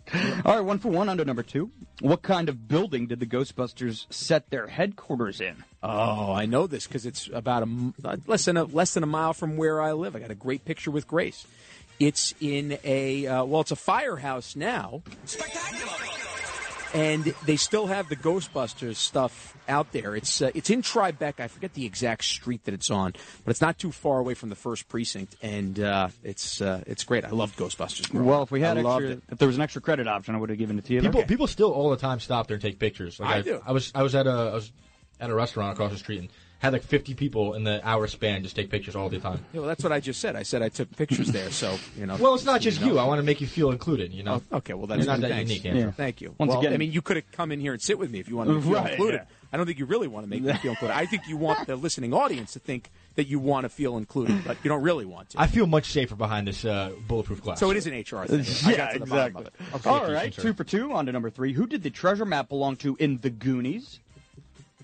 Oh, it's funny. Everybody's told me I've got to see the Goonies, and every time I say you haven't seen the Goonies, I'm sure Phil will say the same thing. It belonged to Rudy. Wasn't the guy who played Rudy the character in that movie? Mm. Right? No? I don't know. Matt Dillon, maybe? One-Eyed Willie would be the correct answer there. One-Eyed Willie. That sounds like it's related to Gnome's Nuggets. Well, back on the wagon here. Okay. 2 for 3. There we go. In the 1988 movie Big, what was the name of the arcade machine that Josh Baskin used to make a wish? Is it A, Balthazar, B, Zoltar, or C, Gorgonzola? Is there a D, Brie? No, I'm going with B, Zoltar. Should have been Gorgonzola. Yeah, I like Gorgonzola. That would be great. All right, 3 for 4. On to number 5 in an attempt to go 4 for 5. Really put Sid up against it here. Yeah. High Five, Smiler, Devil, Hysterical Laughter, and Poop are amongst some of the main characters in what popular 2010s movie? Oh, no way. Poop? Yeah, there's no way you're going to get this. What are a couple of the other ones? Poop. High Five, Smiler, Devil, Hysterical Laughter. Poop. Oh, is this, I didn't see this, but is it Suicide Squad? Ooh. No. It's not a bad guess. Not a bad I terrible tried. guess. I tried. The Harley- Emoji Movie. Oh, the Emoji Movie. Yeah, I missed that one because I was busy being an adult or trying to be an adult. Well, I mean, you know, you have a young daughter. Yeah. Maybe you took her to see it. Not It in was 2010, I didn't have a young daughter. That's true. Just that That's I'd true. been to, 2010s. 20. What was the 2017. Oh, 2017. I Okay. still not Still, at that point. still didn't Well, have a you young could have daughter. gone to see it, you know. Yeah, it's that whole thing in the White House that probably kept Yeah, me from the that's Emoji true. I'm Movie. surprised they didn't That's screen true. it there. You weren't seeing a lot of movies then. were Yeah, you? exactly. No. All right, we got the big guy back here. How do you do? You did well. 3 for 5. All Not right. bad. Let's go. It's good. Respectable. And you're ready to go. I'm ready to go. All right, number 1. What is Bill Murray's job in the movie Groundhog Day? He's the groundskeeper. Oh, no, you got the wrong movie. Oh, Caddyshack, I'm thinking. In Groundhog Day, he is a... I don't know. Yeah, you do. He was a weatherman. Is that right? Yeah. You got that right? He I did. get that Nice right. job. Yeah, Thank you. I don't know. Thank you. It's tough. They don't really advertise that much in the movie. Yeah, and when you Yeah. think Bill Murray job, the first thing you think is groundskeeper, right? Oh, I thought actor. Yeah. Yeah, or actor. Good call out of you there. Brilliant Yeah. call, Phil. Yeah. All right, 0 for 1. On to number 2. What kind of building did the Ghostbusters set their headquarters in? What kind of building? Yeah, what kind of building? What was You it? got this right? I did, but I was a Ghostbusters Library? nut growing up. Oh, no. But the first scene, Ghostbusters is so stupid. I didn't watch it. You didn't like it? Who wrote the No. game? It's dumb to Is it Bill Murray's birthday or something? Is he dying? No. Oh, yeah, that is Bill Murray. back to back. Yeah, I didn't even realize that. But I'll tell you what, he did. The first scene in Ghostbusters was at the New York Public Library. I see, I remember see that part, was, yeah. You're getting the associations of Bill Murray, but The not Green quite Monster nailing it. came out then. It was a yeah. firehouse. That's right. Yeah. That's right. Firehouse. Yeah. Yeah. Murray Harold was Ramis president. was a brilliant writer. Yeah. He was one of those guys. Oh, yeah. Yeah. 0 for 2. You Okay. You got to go perfect here to win the game. Yeah, I won't. To tie. Or to tie, yeah. Number 3. Who did the treasure map belong to in The Goonies? Dwight Gooden? You were on your game today, It's a Sid. different map. It's on top of it. I mean, you wrote this game for like Giuliani. I'm 55 years old. The Goonies, Ghostbusters. The Goonies came out in like 1980. Oh, yeah, good point. One-Eyed Willie. I just didn't like it that much. I didn't like it love either. Robert Davi. I mean, I was in the movie Gemini Lounge with Robert Davi. That wasn't one of the questions, though. No. It should have been a Gemini Lounge answer. I What are should- you thinking, Phil? You trying Yeah. to keep your job here? What are you doing? Well, I haven't seen it. I don't know anything about the movie. All right, I'm up surprised. for 3. What's next? On to number 4. In the 1988 movie Big, what was the name of the arcade machine that Josh Baskin used to make a wish? Is it A, Balthazar, B, Zoltar, or C, Gorgonzola? My favorite cheese, but the answer is B. That was in New Jersey. Yeah. That was in... That was Rye Playland. No, it wasn't. It was New Jersey. Oh. Yeah, but I forgot exactly where it was. I believe. You can look I it thought up. it was Rye Playland. I think it was New Jersey. And I can't believe Gorgonzola. I mean, Gorgonzola's a great cheese. Yeah, I but love better it. than mozzarella? Tough call. Yeah, mozzarella. I like blue cheese also. I like brie also. Yeah, it was in Cliffside I don't Park, know. New I like a Jersey. lot of cheese, I guess. Yeah. Yeah. I love that movie, though. What was the name of the song that he sang with his buddy Billy when they were walking down the street with their stickball bats? Very famous. Remember I don't that? know. I have no You don't idea. remember? No. Okay. All right. Do you? No. Oh, okay. All right. Well, there you go. I got nothing for you. I just remember the part when Elizabeth Perkins started to fool around with him. Yeah. Oh. And she shut the lights off and he put the lights back on just to look at her. I thought it was adorable. All right. On to number 5. He goes, he's got bunk beds. He goes, you get to sleep on top tonight. She goes, okay. You definitely will not get this one right. All right. High Five, Smiler, Devil, Hysterical Laughter, and Poop are amongst some of the main characters in what popular 2010's movie. It came out in 2017. You got this right? No, I didn't get it. No, you didn't. I know the movie, actually. Oh, do you? The Godfather. No. Well, it came out in 72. They were all characters Godfather in that Part 3. The Emoji Movie. The Emoji Movie. That was a game for who I don't know. Who wrote that today? Phil again? That was tough. I'm a little disappointed in him to be quite honest. You know, we could have had some president stuff. Right. Just saying. How was I Should have supposed to been know today's probably- President's Day? Maybe mention it on the show once or twice? Wait, I have to tell you it's President's Maybe Day? mention it on the show once or twice? The owner of the station, John Katzimatidis, coming in for it. What, am I supposed to know these John things? should be very By the way, disappointed. if he did that, I still would get him wrong anyway. Yeah. Like, unless he said, who's the star of Air Force One? But if he got into particulars, I wouldn't remember any of that stuff. Yeah. I like Night Shift and Last American Virgin. Let me write this down. Caddyshack and Rocky. Gemini Lounge. Gemini Lounge. Gemini But I Lounge. watched 7 hours of Rocky yesterday. 7 hours. I love Rocky. You should For what actually do a reason? Rocky one. 'Cause Yeah. I know my Rocky stuff too. We could have a nice battle Yeah, royale it on was Rocky. I almost actually put a Rocky question. That's I funny. shut it off when Should've. Tommy Morrison entered Rocky 5. Yeah. Like, I'm done with I this. can't believe you even got that far. I got to right in the middle Rocky of 5 5 with Tommy sucks. Morrison. Yeah, Crazy. But 1 through 4 are incredible. 5's terrible, and then I liked Rocky Balboa. I liked it. And I like the Creed. I like Creed, too. The Yeah. Creed one, if the fact that he didn't get the Academy Award for that one, that's the second and final time I shut off the Academy Awards. Racist Totally. right there. Totally. Creed 3 is out now, I think. yeah, It's a it's very coming good. now. I mean, I fight with my family all the time about the Rockies. Look, I didn't love Rocky 1 as much as Rocky 2. It's very simple. Answer why. I didn't know who Rocky Balboa was in Rocky 1. So by the time 1 was over, it was like, oh, my God, I love this guy. And I want him to win so badly in Rocky 2. So when his wife wakes up out of the coma and she says, do me a favor, come here. Yeah. What?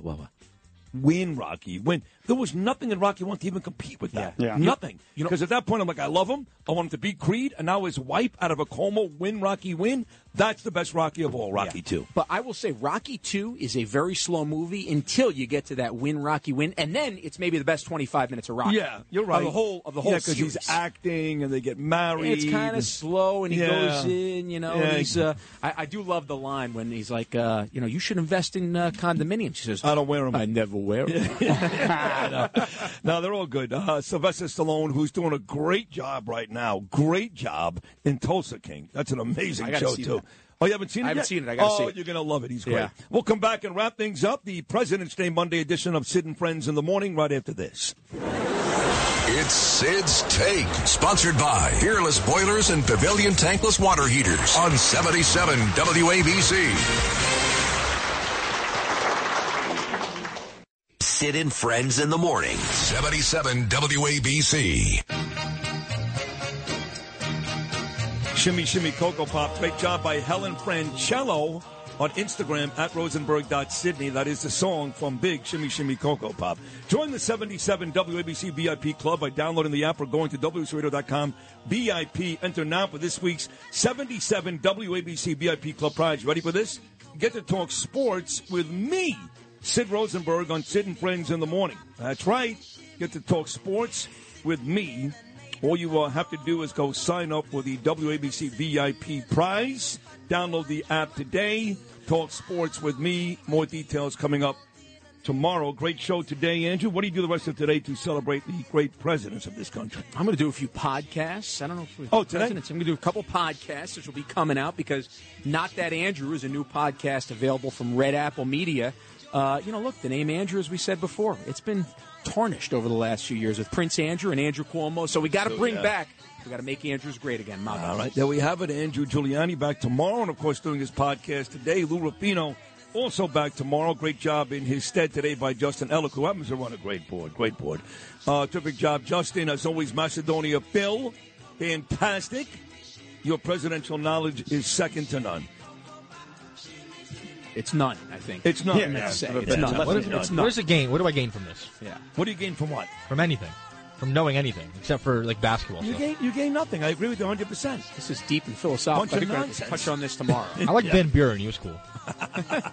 Noam Layton, great job today. Thank you, Noam, as always. And Noam's Nuggets was great, too. Delicious. We'll all be back again, God willing, at 6 o'clock a.m. tomorrow on a Tuesday. If you're home enjoying the day off, enjoy it. We'll talk again tomorrow. Until then, from all of us to all of you, peace!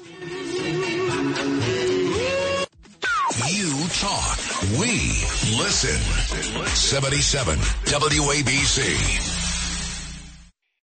If you've had an accident, trust Gabo Law. Personal injury and medical malpractice attorneys with decades of experience who will provide the attention you deserve and deliver the best possible results in the shortest amount of time. Gabo Law has recovered millions for their clients and will be able to help you. But don't take our word for it. Read all of their 5-star reviews from former clients on Google, Avo, and Facebook. Call Gabo Law today at 800-560-0214 for a free consultation or email at info@gabolaw.com. Gabo Law, where winning is no accident.